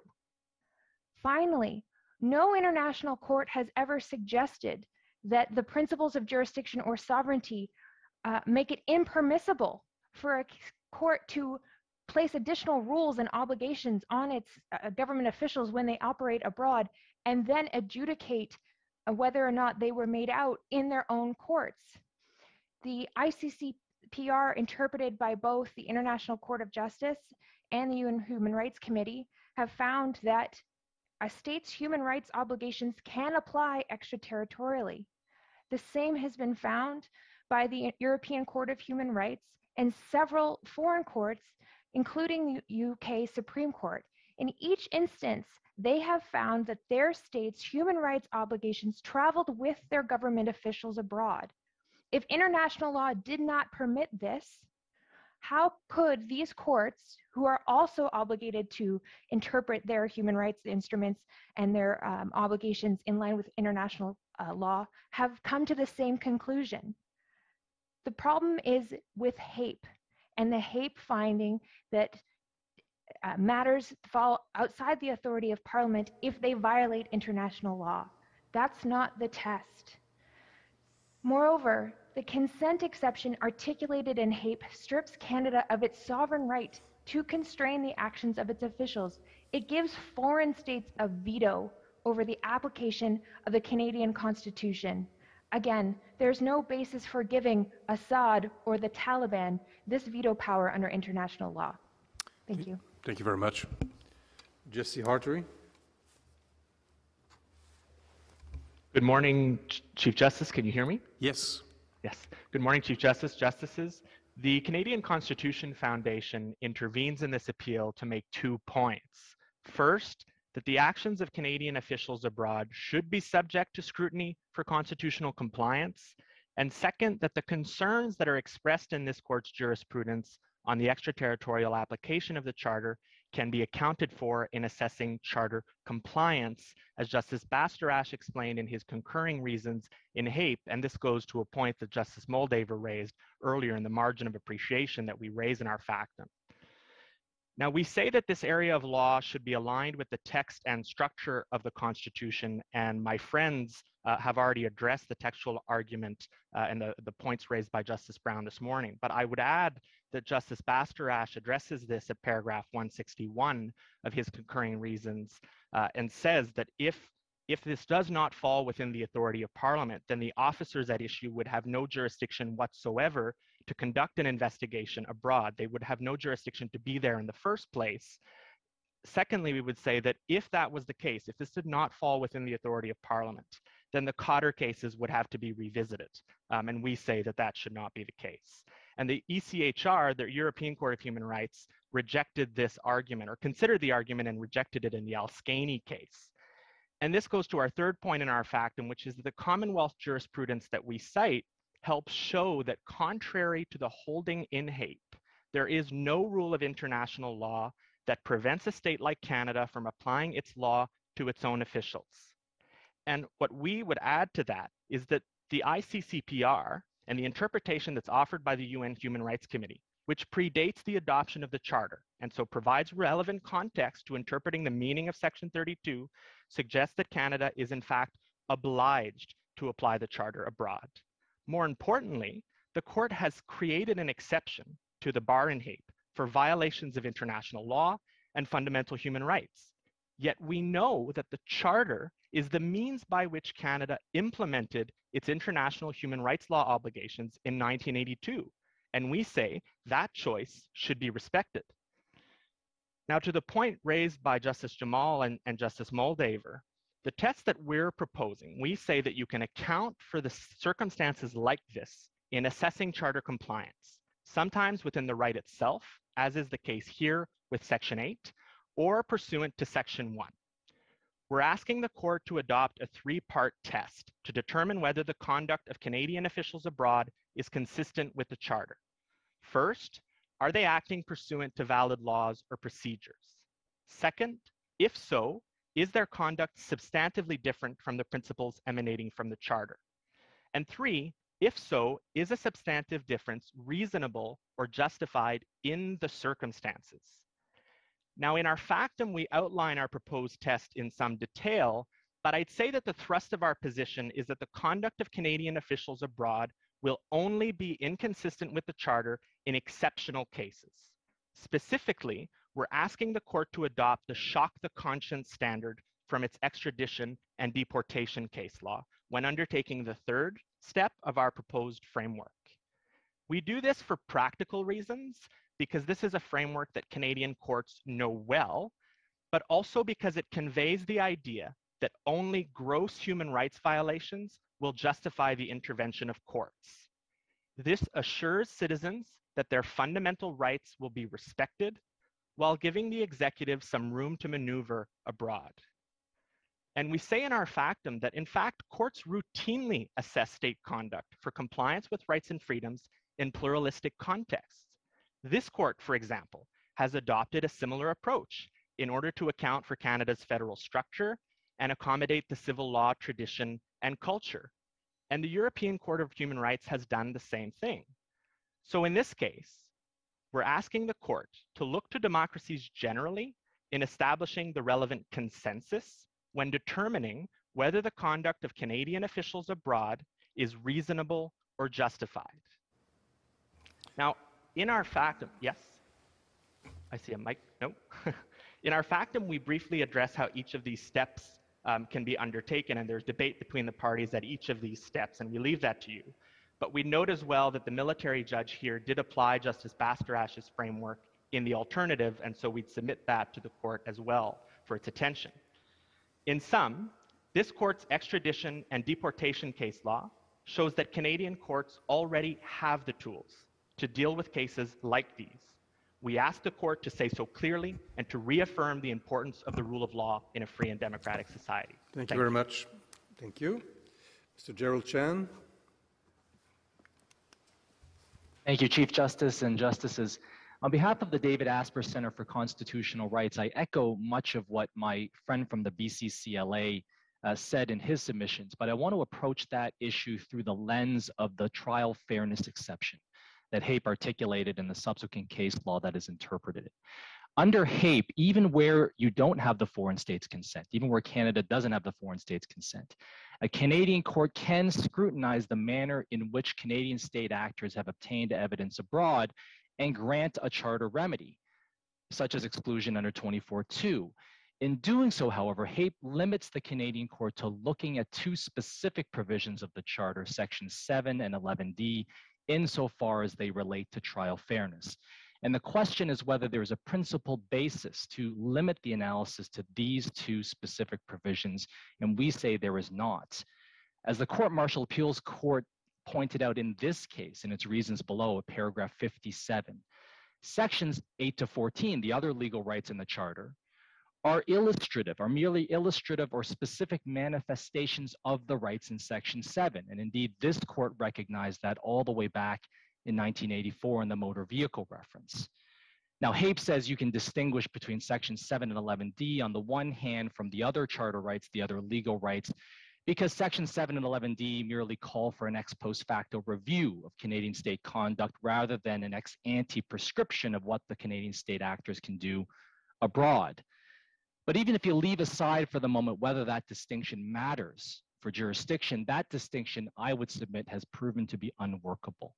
And if you look to the Court Martial Appeals Court's analysis in this case, when they applied the trial fairness exception, so first they say the charter doesn't apply under HAPE, they then get to the trial fairness exception, and what they do is they look at whether the search was authorized by a warrant, whether it expressly authorized the search of computers, whether it was executed in a reasonable manner, and in any event, whether the evidence should be excluded under 24(2) pursuant to the 3 grant factors.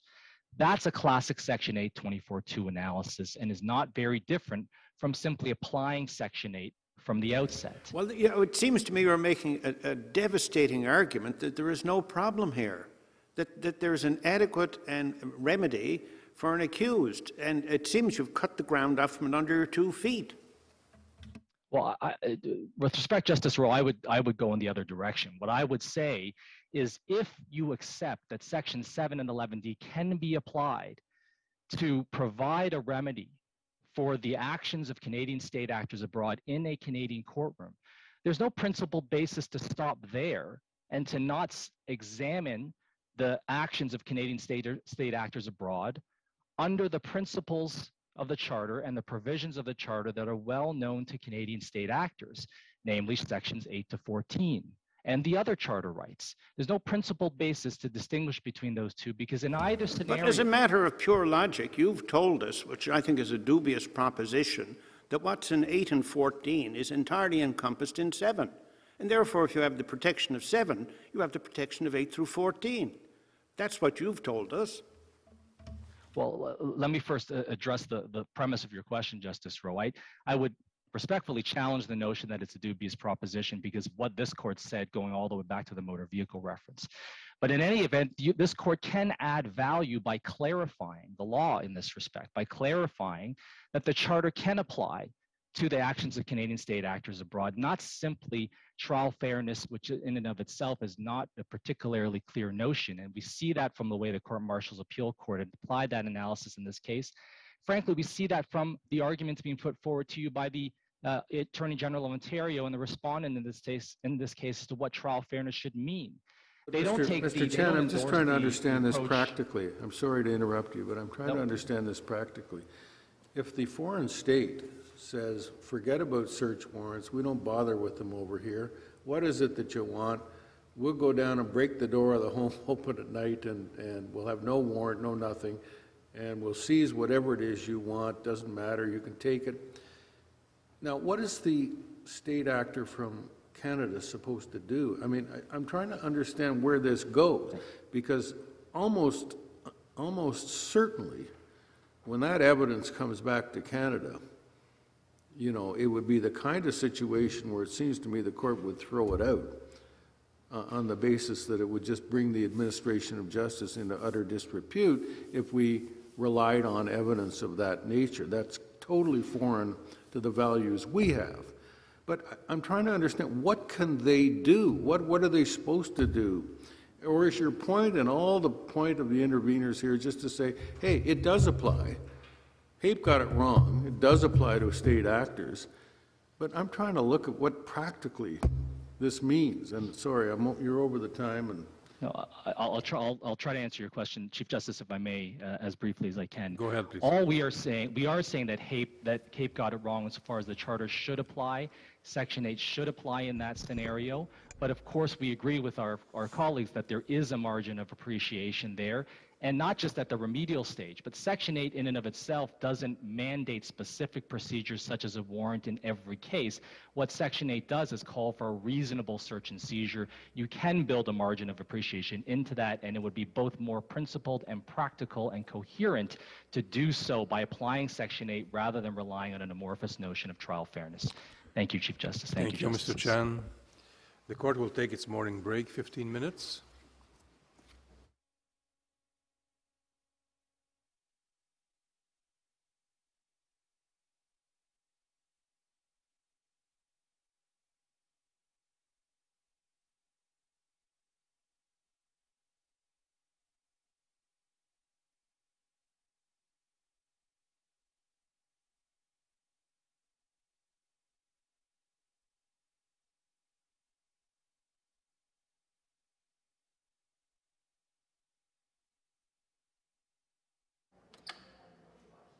La Cour.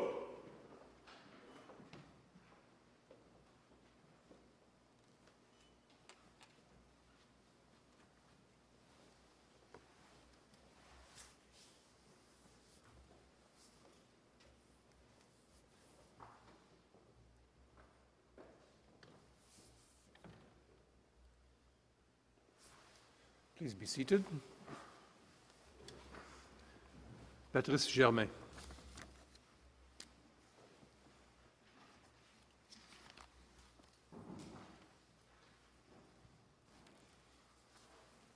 Chief Justice, Justices, I'll be sharing our time with Colonel Natasha Thiessen, about our time, so around 30 minutes each.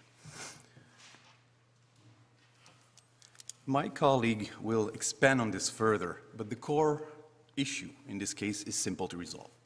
Section 8 of the Charter did not apply to the search of the appellant's residence in the United States because Virginia state law under which it was conducted is not within the authority of Parliament or a provincial legislature. This was correctly assessed by the military judge in the court-martial appeal court. As a result, we invite this court to dismiss this appeal. But since the appellant and several interveners make bold claims about gaps in the protection afforded to our Canadian Armed Forces members, or CAF members, when they are abroad, I will first explain the military context of our deployments and why there is no gap. It's important for us as respondent here, but also as representative of the Military Prosecution Service for this court to understand this, and also for the CAF members who will read your decision to also know this. To do so, I'll provide our central thoughts about this case, the main points we want to leave you with today. I'll talk about Canada's obligation to maintain discipline over its forces abroad at all time. I will talk about the Code of Service Discipline, and finally, I will address the NATO SOFA, which is short for North Atlantic Treaty Organization Status of Forces Agreement. Then Colonel Thiessen will explain how this case is a straightforward application of HAPE and describe to you why the Charter did not and could not apply to the search of the appellant's residence in the United States. She will finally explain why this is not the proper case to revisit HAPE, as some of the interveners would want this court to do. Now, these are the 2 points we want to emphasize today. First, CAF members are protected by the Charter when the Code of Service Discipline is enforced by our military investigators or prosecutors, and this anywhere in the world.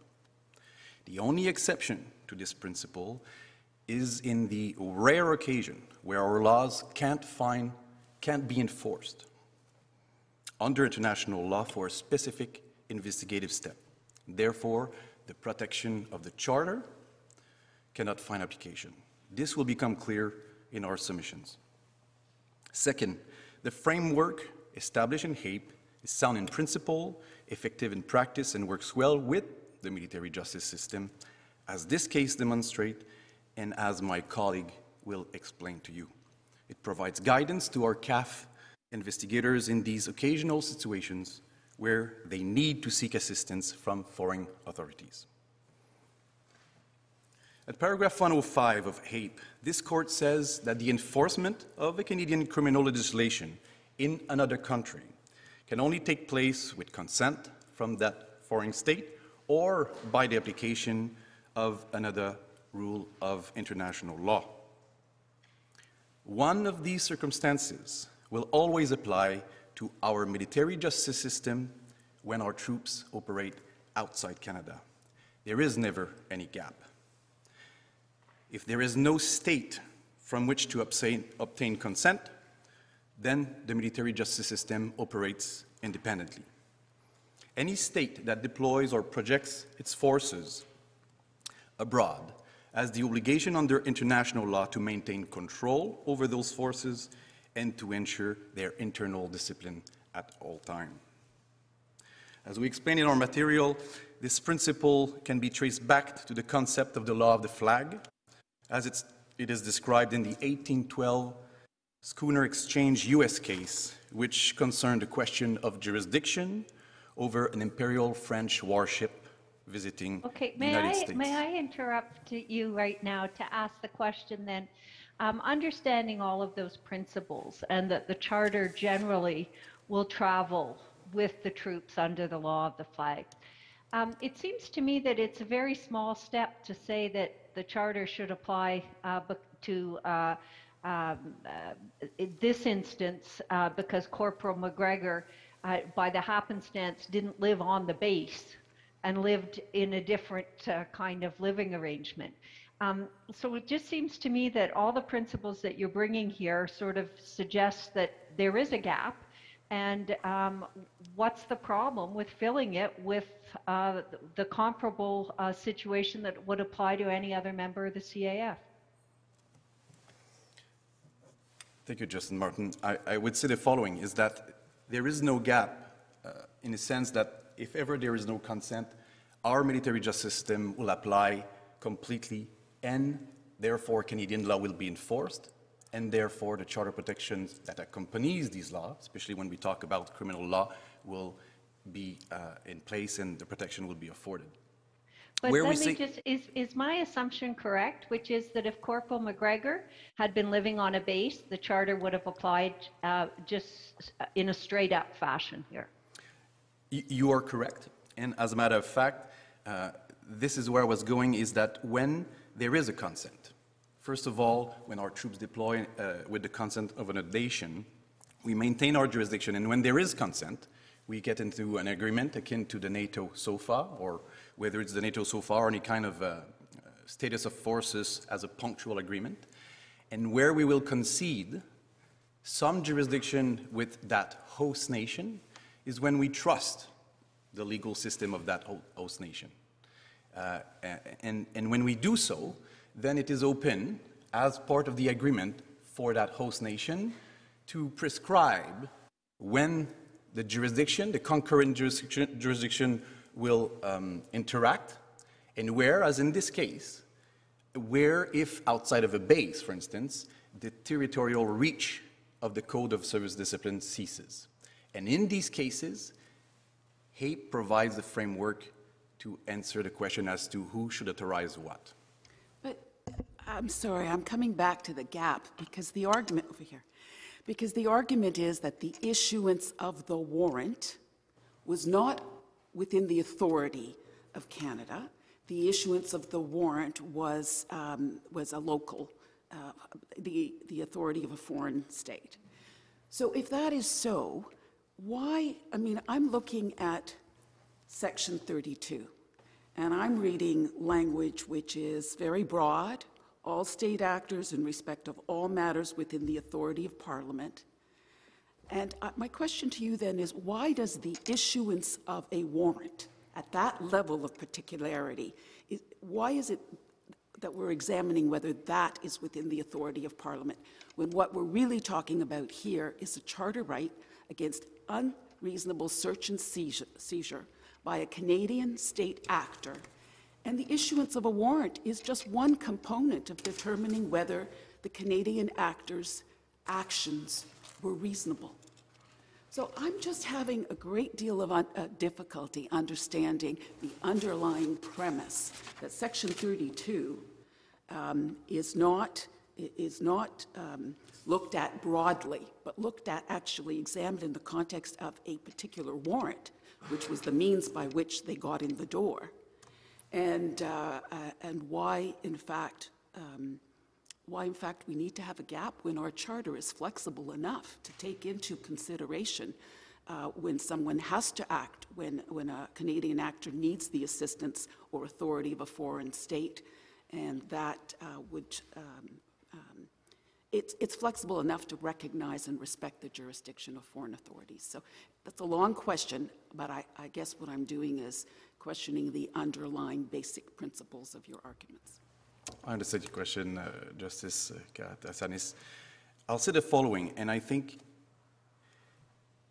a lot of the interveners, and my colleague will add to this, but a lot of the interveners make a mistake when they say, and perhaps this is the source of a question, when they say if we can apply Section 7 and 11D here in Canada, then it means we could apply Section 8. And I think the assumption that allows them to say this is that Section 8 does not have an effect on the ground at the time of investigation. But it does. The effect of any standard, even if we go back to the words of Section 8 that just talks about reasonableness, the effect of any standard that would be assigned to that Section 8 criteria, even if it's a tentative definition that would apply abroad, would have an impact on the ground at the time of the investigation. And that would have an extraterritorial effect, especially in the case of Section 8, where we talk about a search and seizure of a residence, which is a very high sovereignty action. So the effect you're saying is just because it's on the territory. It's in no way inconsistent with their authority. It's in no way disrespectful. But you're saying the fact that it happens in that residence, no matter what, the charter can't apply. It can't apply because, first of all, Section 32, as alluded by your colleague Justice Brown, the action here is not the global investigation or the status of investigator of those conducted investigation, which could go to make... Why? Why do we have to take it down to the level of granularity that it's the warrant that's at issue here? Well, because the action impugned in this very case is the search and seizure. And while their conduct in general, or what I mean is their status as investigators, could go to defining them as actors of the state, so the first prong, but the specific conduct in this case, and to which relate the words of Section 8, is the search and seizure. And this is not within the authority of Parliament. And the thing is, as some interveners try to say, is they try to say, let's redefine Section 32, sorry if I said 38, Section 32, redefine it without considering the interpretation presumption of compliance with international law.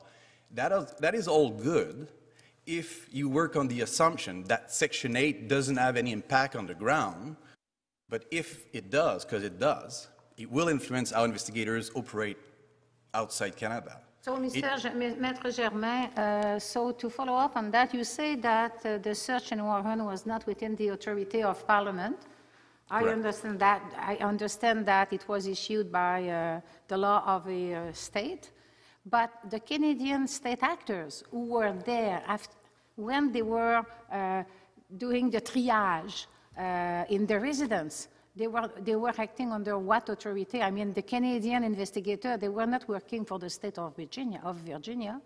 Well, they were working under their authorities, correct? Under the Virginia state authority, you say?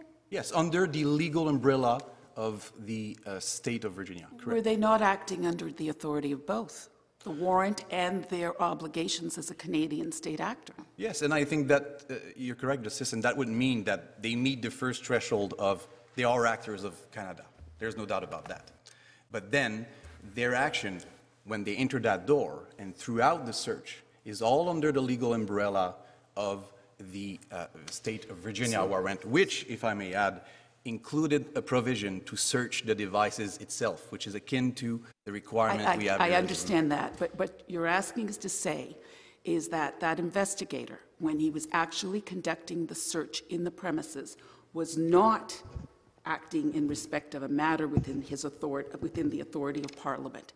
His investigation of that particular crime, doing a search of those premises, which was, yes, authorized by the warrant, but also authorized by his various duties and responsibilities. You're asking us to just say that there was a gap there. But it depends what you mean by gap. There was no enforcement possible. So it goes back to many justices' question. What would have been the option? There was no alternative. Why are we talking about enforcement, coercion? He was conducting a search, and his conduct, in any event, at this point, I think you have my point. I totally understand. I wonder if it might be helpful in thinking this through and going back to your point about, well, the impugned action was the search and the seizure. Might your answer to my colleague, Justice Karakatsanis, be different if the challenge was actually to the obtaining of the warrant on whatever grounds? I don't know, Section 15. I hear Section 7 is marvelous. It encompasses all kinds of things. We don't need 8 to 14 of the Charter.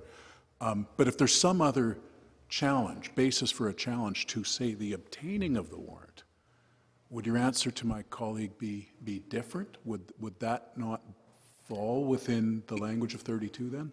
Well, it could very well. Right. And my colleague... Is that what the nature of the challenge was?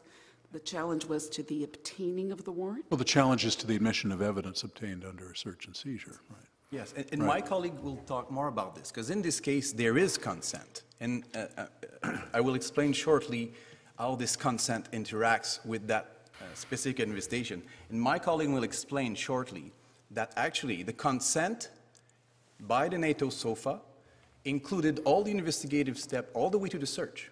And therefore, in these cases, there was an enforcement of the Code of Service Discipline directly by consent and all the way after the search. And that's why, for instance, the appellant was arrested and given his right in the United States, his 10B rights. Because the Charter applied to that arrest, the CFNS investigators had enforcement power because of the consent of the NATO SOFA and did this. But in the very window of the search, obtaining the search warrant and conducting the search was prescriptively restricted in the NATO SOFA. So the same instrument that provided consent from the United States to conduct that investigation prescribed that in these very circumstances, the investigators would need to have recourse to United States authorities. Okay, I'm going to insert this here because I can't think of when the right point to insert it is, but I do want to make the point. Is there not an element of confusion which has crept into the analysis here, at least the submissions, because on the one hand, Corporal McGregor is a member of the Canadian Forces, and therefore his presence in the United States is governed to some degree by the SOFA. But he's also the military attaché, isn't he? And therefore, it is by virtue of being the military attaché that he has diplomatic immunity, not by virtue of being a member of the forces. Correct. And so the waiving of the immunity, in a sense, didn't matter that he was a member of the forces. It was because of his diplomatic status. So I'm not sure that this kind of plays into your analysis, but in the submissions until now, the two seem to have been, how can I put it? The relationship between the two has not been maintained with any clarity. And so I just mention it now because there's two lines of authority here. There's two sets of things happening because he's, in a sense, got two hats. He's Canadian Forces, but he's also a diplomat. I'll leave it at that. Justice Rowe, I understand your question, and it goes back to Justice Brown comments. Vienna Convention and the immunity protection is not an authority of any kind. It was, in this case, something that applied just because he happened to be also part of the diplomatic, mission to the United States. But it is, in this case, something that needed to be removed just to allow the United States to provide this cooperation needed by the CFNIS, and actually that is mandated in the NATO SOFA that says both the receiving and sending state will cooperate with each other to ensure the execution of the jurisdiction of each parties. So we needed to lift this immunity to allow this. And in no sense did that warrant or that diplomatic note needed any kind of language akin to a warrant or of that nature. But your friends that make a very simple point, which is that the CFNIS and Corporal McGregor are on U.S. soil by authority of Parliament. How do you address that? Yes, they are by authority of Parliament, and also enforcing the Code of Service Discipline, which is embedded in the National Defense Act, with the consent of the United States as a permissive rule. In this case, when this is enforced, the protection of the Charter accompanies that all the way till that consent ceases. And the consent ceases when it's about a territorial enforcement outside a base or camp, when there is no agreement with the United States to occupy such base or camp with units or formation specifically. When a member is outside such area, living in a private house in the local communities, the consent we just said existed ceases to exist. After the search, that consent starts again. Can you explain to me, you drew a distinction earlier between the arrest and the search. How does that distinction play out here, assuming that the arrest is made off the base? How does that? Yes, for sure. So, as it was alluded to by my friend, the National Defense Act does have a prescriptive international reach, but it also has an enforcement reach outside Canada. And it includes that the military police can arrest CAF members anywhere in the world, courts martial can take place anywhere in the world, and even the Canadian military commander can issue a warrant for the search of a CAF member's private residence and quarters in a foreign state, so long as this quarter is under the control of the Canadian Armed Forces. And everything I just described there was consented to by the United States to be exercised in their territory, and the Charter would apply to all these, let's say, enforcement powers. But that last one I just mentioned, the search of a CAF private quarters in a foreign state, it needs to be under the control of the Canadian Armed Forces for this warrant to be issued, which happened to match one of the conditions in the NATO SOFA that says that you can police your camp if you are in a unit or a formation, which means somewhat of a large and autonomous group, that you occupy a base or a camp, which means, obviously a delimited or a identifiable area, and that this occupation of the camp be approved by an agreement with the receiving state. Okay, so. There's a Canadian Forces member at NORAD, and let's say this is a male and has a girlfriend or something in town, and part of the time when he can get away, he lives with his girlfriend. That's fair enough. And he gets into this, really bad bar fight, and he ends up sort of at the girlfriend's house, and the Canadian forces can't just burst down the door. They have to go, presumably, to Boulder, I guess it is in Colorado, wherever NORAD is, and say, look, you know, our guy is in there, but we can't get at him. You got to help us with this. Isn't there a sort of a parallel there? That is exactly it, Yeah. Justice Rowe. That is exactly it. But if... Could I ask you this? Upon the arrest, are you saying that the Canadian authorities would give this person their 10A and 10B rights? Yes. And this is what is different from, and thank you, Justice Moldaver, for this question. This is what differs from other cases, for instance, an investigation that our RCMP would conduct abroad.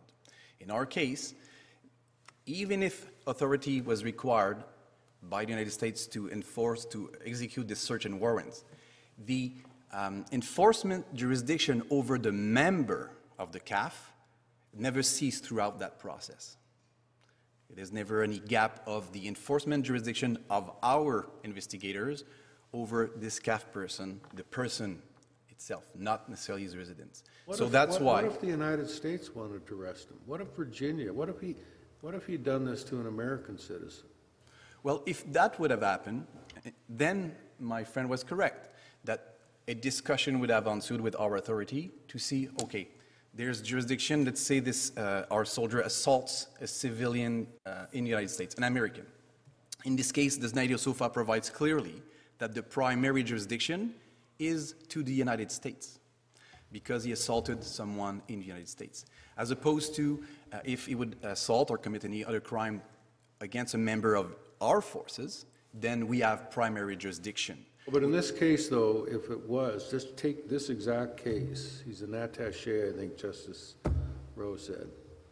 So he's got diplomatic immunity. So United States has jurisdiction. They want to prosecute, and they say, Canada, we need you to get rid of the property restriction and to allow us to arrest him on a criminal offense, right? And what if Canada says, no, we want him? Well, in this case, the Vienna Convention would take over. Because then what would take over? The Canada would decide at that point. And that's why we say that in this context, the Vienna Convention came to play because of the point Justice Rowe just mentioned.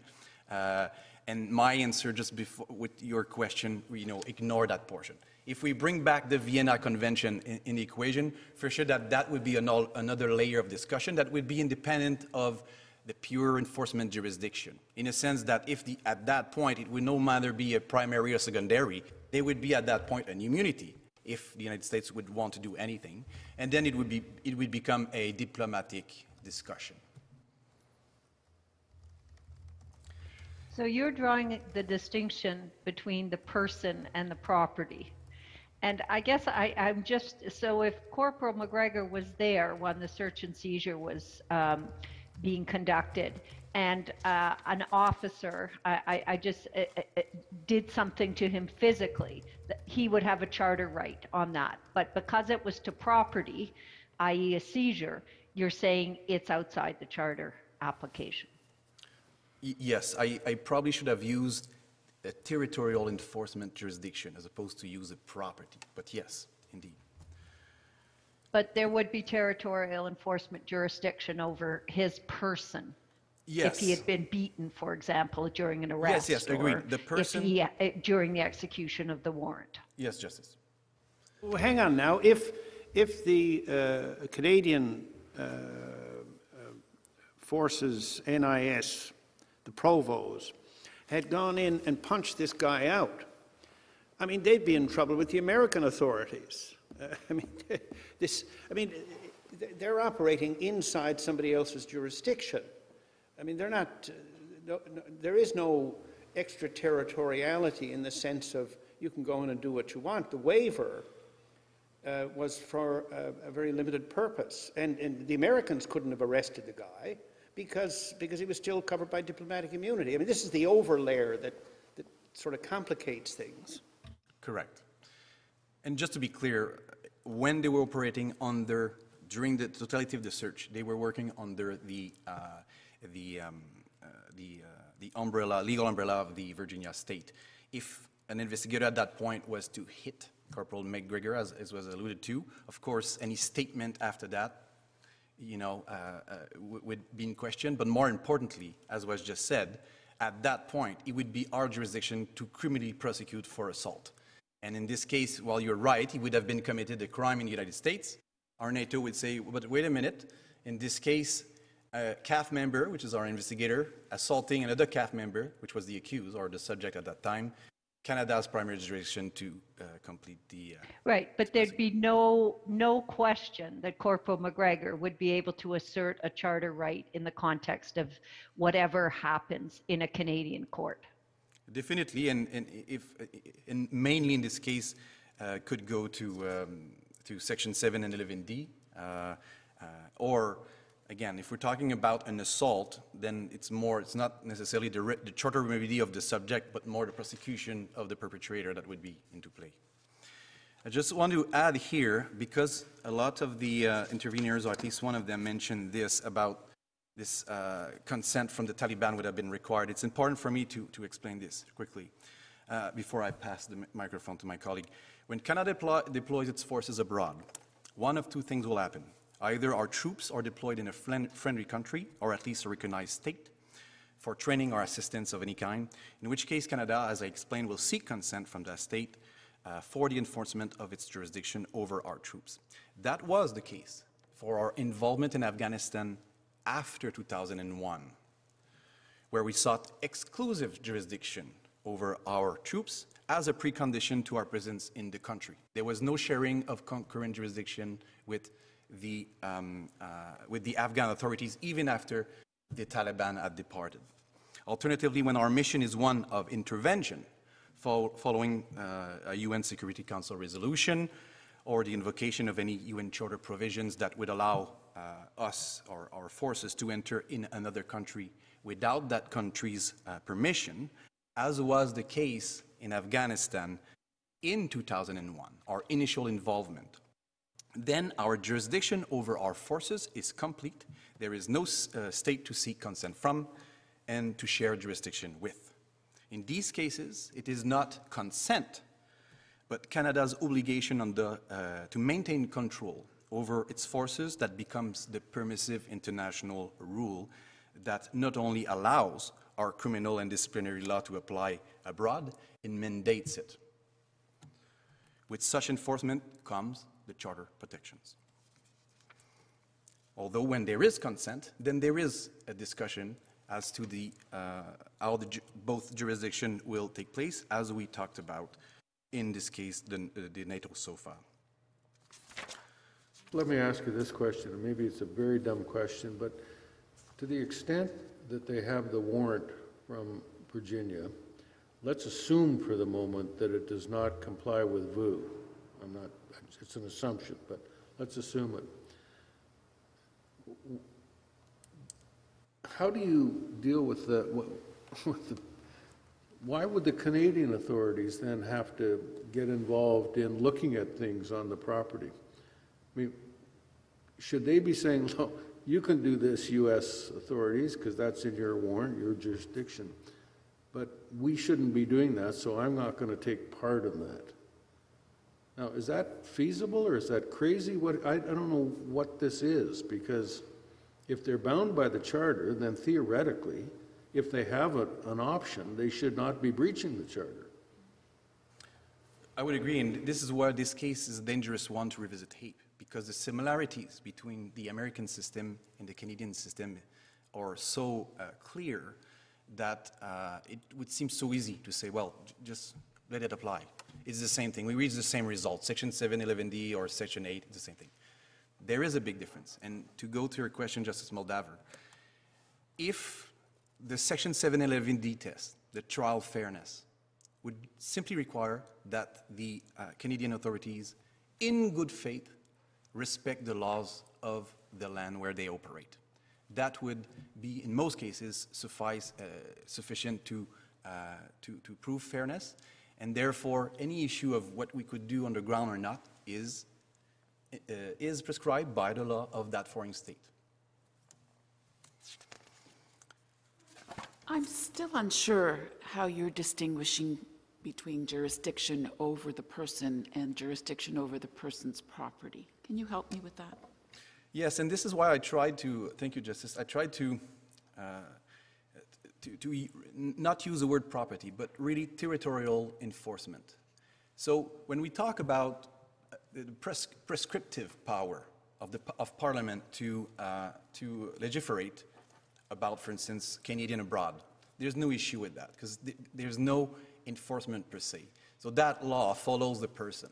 But each time we try to, Canada would want to, whether it's in the law or not, to enforce whatever is prescribed in the law on that Canadian person, there will be a territoriality element. Canada cannot enforce, and if there wasn't such NATO SOFA that would allow, by consent, for our investigator to autonomously conduct that investigation in the United States, then there would be no discussion between the member and the territoriality. In the case of an RCMP investigator, for instance, there's no difference. He cannot go abroad to arrest, he cannot go abroad even to investigate, even though that could be done in a subtle way, but he cannot go abroad to investigate and even less to search a property. Yeah, I guess, but once they've got jurisdiction to investigate the person and they have the computer in their hands, I'm just not understanding why you're talking about that as being enforcement.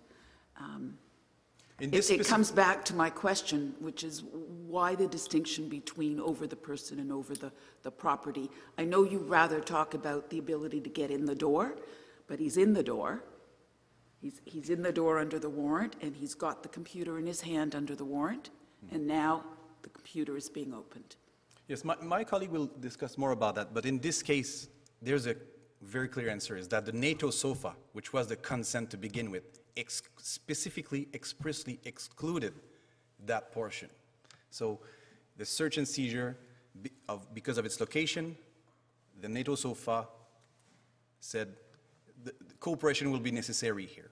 And the legal umbrella, and we know this from Terry, paragraph 19, once there is this cooperation, because Canada does not have the independent enforcement mechanism to achieve their aim, when there is such cooperation, it's under the umbrella of that receiving state. And as I mentioned, the NATO SOFA imposes on members of the NATO SOFA to cooperate with each other. This brings us to the current case. How this framework, and perhaps some of your question will be answered at that point, how this framework applied to the search of the appellant's residence. So we'll turn to my colleague. Thank you.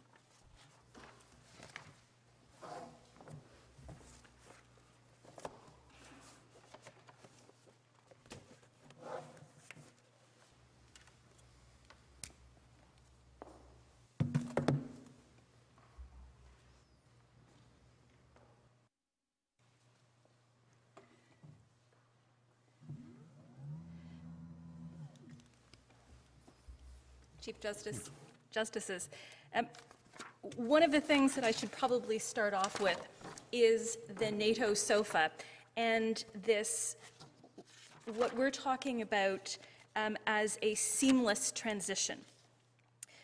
A seamless transition of enforcement jurisdiction from sending state, Canada, to the receiving state, the US, and back again under the umbrella of the SOFA, to cover the spectrum of enforcement actions needed to ensure that a commander of a military force abroad is able to maintain discipline.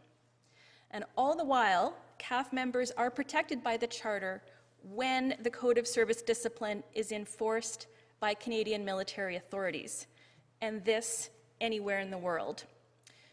The SOFA provides a narrow and targeted consent by the receiving state for the Code of Service Discipline, and by extension, the Charter to apply. This kind of narrow targeted consent is in harmony with international law, as derived from the Lotus case, which was cited at HAPE, and with HAPE itself. This consent is also discussed by the BC Court of Appeal in TAN as a high-level state-to-state consent. In this case, the consent provided for in the SOFA did not cover the investigative step of the search. It fell outside the provisions of the SOFA which enable the CFNIS to enforce, and it fell within the SOFA provisions of law enforcement cooperation. This is this seamless transition where there is cooperation between friendly states within the NATO construct to ensure that enforcement jurisdiction is exercised concurrently and harmoniously. And of course, cooperation couldn't itself trigger the application of the Charter. To use Justice LaBelle's words from HAPE, there is no magic in the words cooperative investigation. And further, the subjective views of the CFNIS or the US police could equally not trigger the application of the Charter.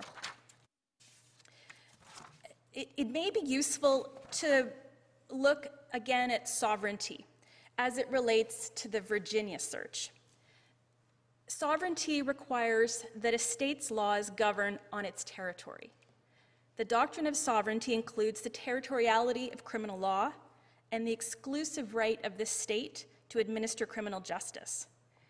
One of the high points of this sovereignty is the state's monopoly on why, when, and how force may be lawfully used on its territory. The search of a residence is a classic example of coercive force that is restricted to the territorial state. In this case, the state of Virginia had the exclusive sovereign right to prescribe why, when, and how a residence in Virginia may be searched by police. This law, and only this law, governs the pre-authorization of the search, the manner of the search, what may be seized, and any post-search judicial reporting process. The coercive act of physical search and seizure on its own territory can be said to be at the core of the foreign state's sovereignty. Thus, when Canadian police conduct an investigation in Virginia under the SOFA, in partnership with local investigators, the Virginia laws of search and seizure must govern the search of the residents in that jurisdiction, absent consent or exceptionally the applicability of another permissive rule of international law. But as I take it, nobody's arguing the proposition that the local authority gets to conduct the search and seizure according to local law. It's a very different question to say when back in a Canadian court faced by a Canadian criminal charge, whether or not that the accused can plead a charter right that attaches to investigative steps that were just done outside the country. Well, I think in that respect, Justice Martin, we move to trial fairness. If there remains concerns in a particular military prosecution about how foreign laws compare with those of Canada, HAPE again has the answer. This case is, in fact, a straightforward application of HAPE, despite its unique military context. It is, in fact, if I can digress for a minute, it is this context which is, in fact, the rare and exceptional example of extraterritorial application. Where there was no example given in HAPE, we are the example. The military justice system is the example. As I said, HAPE again has the answer to the trial fairness issue. The approach in HAPE ensures that evidence gathered abroad does not result in an unfair trial in Canada. Common law fairness protections continue to apply to evidence gathered abroad. These protections include the requirement to prove voluntariness of a statement, the exclusion of evidence that's more prejudicial than probative, and the availability of entrapment or abusive process defenses for investigative steps on foreign soil. Those are sections, the 7 and 11 that HAPE expressly includes. But this is a Section 8 case in terms of how it's been framed and phrased. And so are you saying that Section 7 then and the trial fairness is broad enough to deal with search and seizure issues? Or are you saying that the search and seizure issues fall outside? And then I'll have a follow-up question. The Section 7 and 11D rights, while not technically encompassing every charter right, provides the trial judge with a broad discretion to ensure that evidence at trial would only be admitted if it does not render the trial unfair. I think it's important to look at the admission of evidence versus Section 8, as we know, in a domestic context. In a joint or cooperative investigation, it's unrealistic to suggest that Charter Section 8 standards be imposed on Canadian investigators without interfering with their foreign partners. These partner police agencies work together. A constraint on one necessarily impacts the other. If Canadian investigators in a cooperative investigation, as this was, are required to follow Section 8 standards, this, in my submission, compels foreign police to follow Section 8 standards as well. I don't think that's the case. The local authorities will use their powers, but what I'm asking is that if we're coming back and using HAPE and using trial fairness, it seems to me that's a proxy, a covert tool. It's creating a notion that's only partially representative of the charter rights that could be at issue and in fact are said to be at issue in this case. And why wouldn't we go directly to the charter itself and do a comparative conflict of laws analysis, saying that as we go through the assessment under Section 8 of whether there's a breach, and certainly when we go through an assessment of whether there's been a serious infringement, we would take exactly those considerations into account at that stage of the analysis, rather than an amorphous idea of trial fairness. I think the difficulty, Justice Martin, is that Section 8 has been interpreted in a domestic context. We have domestic case law, we have tests about domestically seized evidence. These do not neatly get transposed into the extraterritorial context. And so it is an uncomfortable cut and paste, which I would suggest is not wise. Perhaps that any more uncomfortable than 11D? I would suggest that if this court is looking to give greater guidance on trial fairness, then that should be the notion that the court should focus on. I think the use of Section 8 as a guide has limits, and I think to bring us back to this particular case under the NATO SOFA, there is harm in applying the Charter to this case, specifically to the extraterritorial enforcement. This would offend the concept of cooperation and do violence to the law of visiting forces. This is a serious problem in the consent paradigm in which the CAF operates routinely and throughout the world. Now I'm going to just shoehorn in another one. It's as good a time as any. When this court, not the HAPE court, this court, rendered its decision in HAPE, when Justice LaBelle referred to those two exceptions to limits on extraterritorial application, he referred to consent. And you've used the word cooperation.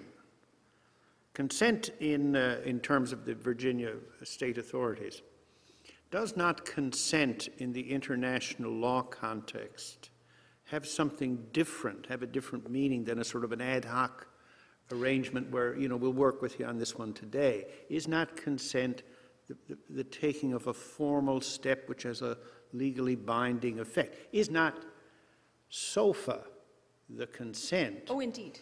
And what is done by the Virginia authorities is, in a sense, giving effect to it, but it's the practical application. It's the cooperation to which the commitment has been made in SOFA. But the consent isn't what the Virginia authorities say. The consent which is relevant for international law is the actions of the United States of America to enter into a treaty for status of Canadian forces in the United States. And so the generic meaning of consent and the technical meaning of consent are also another thing which kind of floats around and causes confusion here. I've noted you've always used the two words quite carefully. Thank you for making my argument so ably, Justice Rowe. Indeed, consent is this high-level state-to-state consent as discussed in TAN. In this case, I'm talking about a cooperative investigation because we have the umbrella of consent as evidenced by the NATO SOFA at the treaty level. The SOFA mandates cooperation to ensure that, that our military can discipline its troops. And so where our military authorities cannot enforce because they must yield to the territorial jurisdiction of the NATO state in which we are, in this case in the US, cooperation is mandated to ensure that we don't have an enforcement gap. So we don't have the case where a CAF member is acting with impunity. We do want May I just go back to that notion of consent? And I understand that Justice Bennett in TAN said that. But if we go back to HAPE, in my reading, the majority did not really put a lot of content into the concept of consent. And if we're looking at what consent means, I'm not sure that the majority and Justice Bennett and TAN are actually in tandem. And if we look at consent, doesn't Justice Bastarache go to the extent to saying the mere fact of the people being on foreign soil may, in a cooperative police investigation, be tantamount to consent? I would suggest, Justice Martin, that any cooperative investigation is insufficient to ground consent. The consent that is necessary in order to respect international law needs to be at this high state-to-state level. We have been talking about the SOFA. This is the example we come back to again and again because it is high-level state-to-state.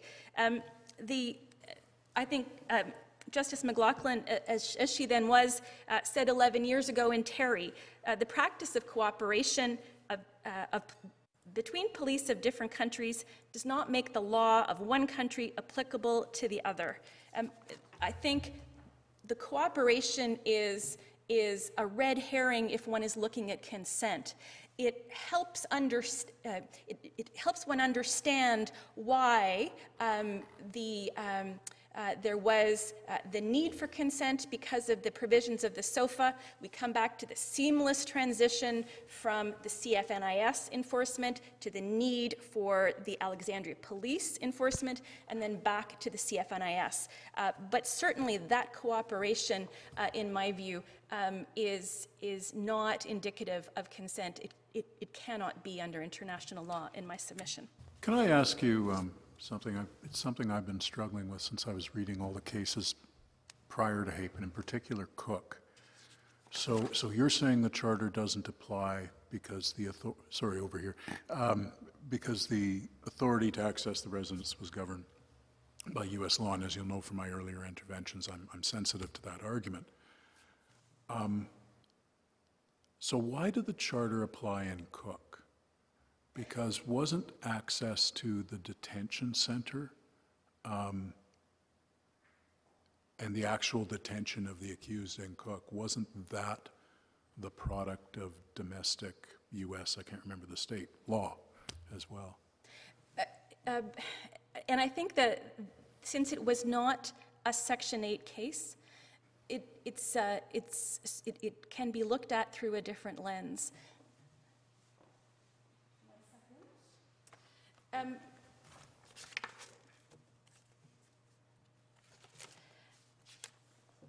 mean, I find Cook quite puzzling generally, but this kind of leaps out. Yeah. I think you're in good company, Justice Brown.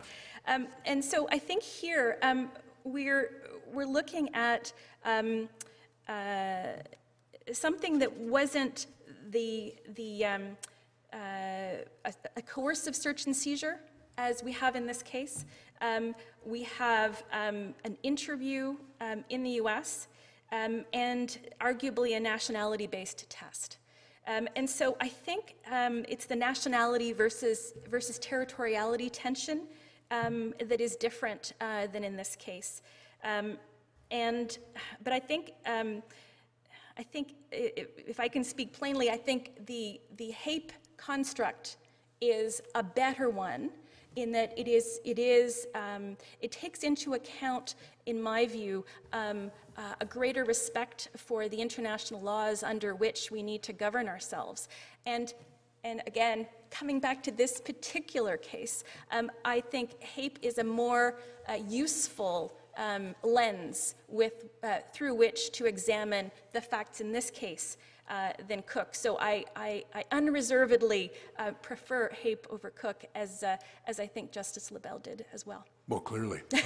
Some of us don't like lenses, but we're okay with analytical frameworks. On the issue of, Ms. Thiessen over here, on the issue of consent, I gather that there is something to be made of Justice LaBelle's emphasis that in most cases there will be no such exception and that the Charter will not apply. So first of all, he himself, although he doesn't elaborate much, paragraph 113 expressly mentions that. And the other point, I guess, is it's also an exception to the principle of sovereignty. That's what we're talking about, an exception to the principle of sovereignty. So it can't be at the level of cooperative investigation. They don't have the authority to grant an exception to sovereignty. And I guess my question then is, do you agree with the way that Ontario has framed the consent, the idea of consent in its factum? Yes, Justice Kamal. And I think the consent here is we obviously didn't occur to the HAPE court as an example of that consent. And of course, the military justice system has been operating for many, many decades. But I come back to my point that this is in fact a classic example of that consent. And I think it is useful to look at this fact pattern in order to perhaps provide a slightly richer contextual framework to HAPE here. But I should, looking at my time, address the elephant in the room. If this court wishes to revisit HAPE for any reason, as most of the interveners are inviting this court to do, this is not the proper case to do so. First, the record is insufficient to allow for proper analysis. Reconsidering HAPE's framework was not part of the court-martial or the appellate challenges in this case, nor is it part of the appellant's submissions before the court today. As a result, this court does not have the benefit of the holistic assessment of lower courts. The interveners wish for this court to decide well beyond what the courts below and the parties have advanced. Finally, this case, as I have mentioned many times, is very fact-specific. It is in the military context, and its main issue is concerned with a physical search and seizure in a private residence in a cooperative investigation between Canadian military police and foreign police outside Canada. The court should focus on this key issue, which is important and complex enough in its own right. The court should not be diverted by the injection of other extraneous issues, which do not arise on the facts of this case and only serve to complicate and cloud the analysis. The scenarios raised by the interveners, CSIS, CSC, RCMP, are interesting, but they do not arise on the facts of McGregor. They were not considered by the courts below. They deeply implicate government agencies that are not party to the appeal and are unable to represent their own disparate interests and to offer the court their institutional expertise. Can we really avoid dealing with HAPE, though, because, at least implicitly, because we do have to deal with the consent exception and the idea of whether the appropriate framework is international law as proposed by Justice LaBelle or just a broader reading of Section 32 as proposed by Justice Bastrash or some other version? Isn't that sort of necessarily implicated when we start getting into whether consent applies or not? I would suggest, Justice Kamal, that HAPE could be dealt with a light touch. I think it is an important enough framework for Canadian actors abroad that clarification would be welcome, but wholesale revamping would be problematic. But Ms. Thiessen, wouldn't, just to follow up on Justice Jamal's comment, what about Justice Karakatsanis' question that she asked the appellant? Let's assume that the Charter applies here. You devote little attention to the Section 8 breach in your written authorities, but your position there is that Section 8 wasn't breached? Indeed. Section 8 was not breached. So the light touch, maybe the light touch is not to touch at all. Well, the light touch, perhaps, is to deal with clarification of the consent exception. Military justice system is an example of the consent exception. Is there a problem? Is there, I mean, has this been an issue? No. Do you have mayors of Mayberry purporting to consent on behalf of the government of the United States? No, happily, I'm not aware of any, Justice Brown. But the discussion in HAPE is light on guidance about consent, and the only other case that I'm aware of is the BC Court of Appeal case in 10, which is useful, but doesn't rise to the level of this court, of course. The municipality of Vancouver, I think, purports to carry on its own foreign policy, but that's maybe an anomaly. Let me conclude by saying... Can I just ask you this? Yes, Justice. Was it necessary, let's assume the Virginia Police Force said, yes, we've got this warrant, it says we can seize and search. And the Canadians say, please don't do that, because that may run afoul of our charter. And they say, okay, that's fine, we'll just take the items and we'll make a return, and then what? I mean, you know, clearly there may not be a law, an equal law under Virginia law that says now you can apply for another warrant, but really what the Canadians wanted was to get their hands on this to get it back to Canada. Is that making any sense? I think, Justice Moldaver, the larger question would be, what's the harm of applying the Charter in this case? And the answer is, it would, as I mentioned before, it would offend the concept of cooperation and do violence to the law of visiting forces. Here we're acting under the SOFA, and the United States has entered into a treaty saying you may go thus far, but no further. And by asking the Alexandria Police to tweak their warrant to do this, which is not their practice, not their law, that offends their territoriality, which is a breach of the SOFA. Thank you very much. Your time is up. Thank you. Thank you very much, Chief Justice. Gavin McDonald.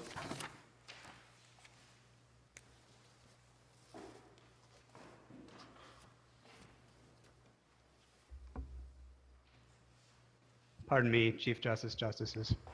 I'm now unmuted. More and more, for myriad reasons, Canadian civilian police are engaging in cooperative cross-border investigations dealing with a wide variety of crimes.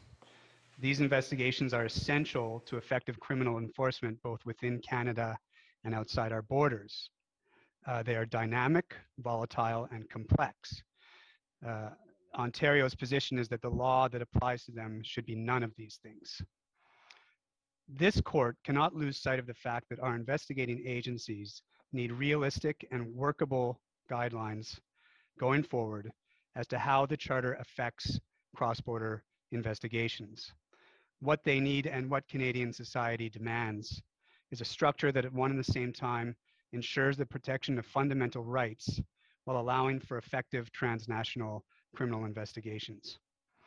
Ontario's position is that the HAPE framework accomplishes this dual purpose by providing a workable framework for police to guide police while ensuring that fair trial rights remain assiduously protected. Mr. MacDonald, I'm just going to ask you, in terms of providing a realistic and workable guidelines to police who are involved in investigations and enforcements abroad, wouldn't it be more practical and realistic to ask them to comply with the charter rights with which they're familiar rather than international human rights? The difficulty there, Justice Karakatsanis, is that when they're operating abroad, they're also dealing with the law of the land in which they're operating.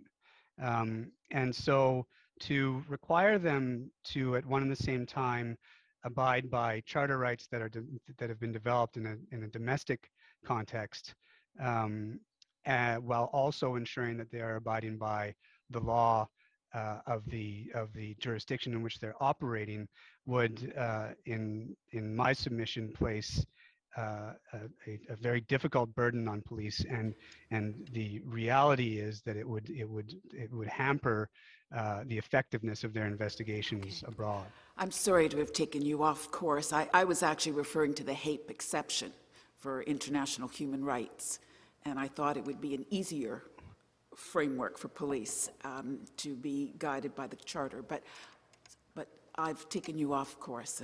I apologize. No, that's all right. I want to ensure that I've answered your question, though, Justice Karakatsanis.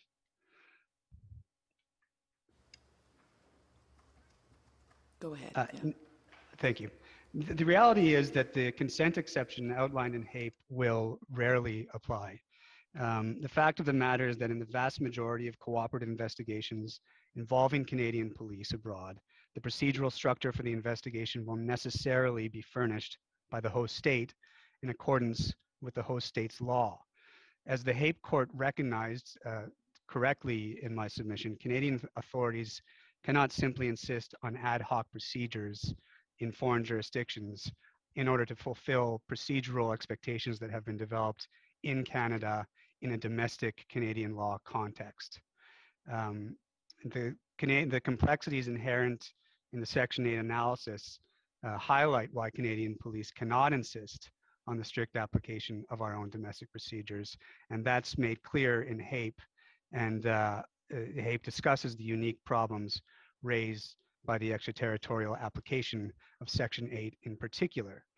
The section's protection against unreasonable search and seizure is necessarily contextual and is not easily malleable to the great vagaries inherent in international investigations. The strict application of Section 8 to searches in foreign jurisdictions would require investigators to determine, one, whether they have a reasonable, the target has a reasonable expectation of privacy in the subject matter of the search, and two, the relative privacy interest in the subject matter of the search. And these questions would have to be answered not only according to our own procedures, but also in the specific context of the variety of laws and procedures that govern the particular state in which the investigators are operating. It's Ontario's position that officers on the ground cannot be expected to harmonize different rules as they go. And where there is a conflict, they cannot be expected to walk away from their obligations to investigate. To ensure efficient investigations that remain protective of fundamental rights, the police require clear, workable guidelines when working in the very different context of extrajudicial investigations, and it's Ontario's position that HAPE provides a framework that accomplishes these goals while also protecting fundamental rights under the Charter. Thank you very much. I see my time is up. Yes, thank you. A reply, Ms. Mansour.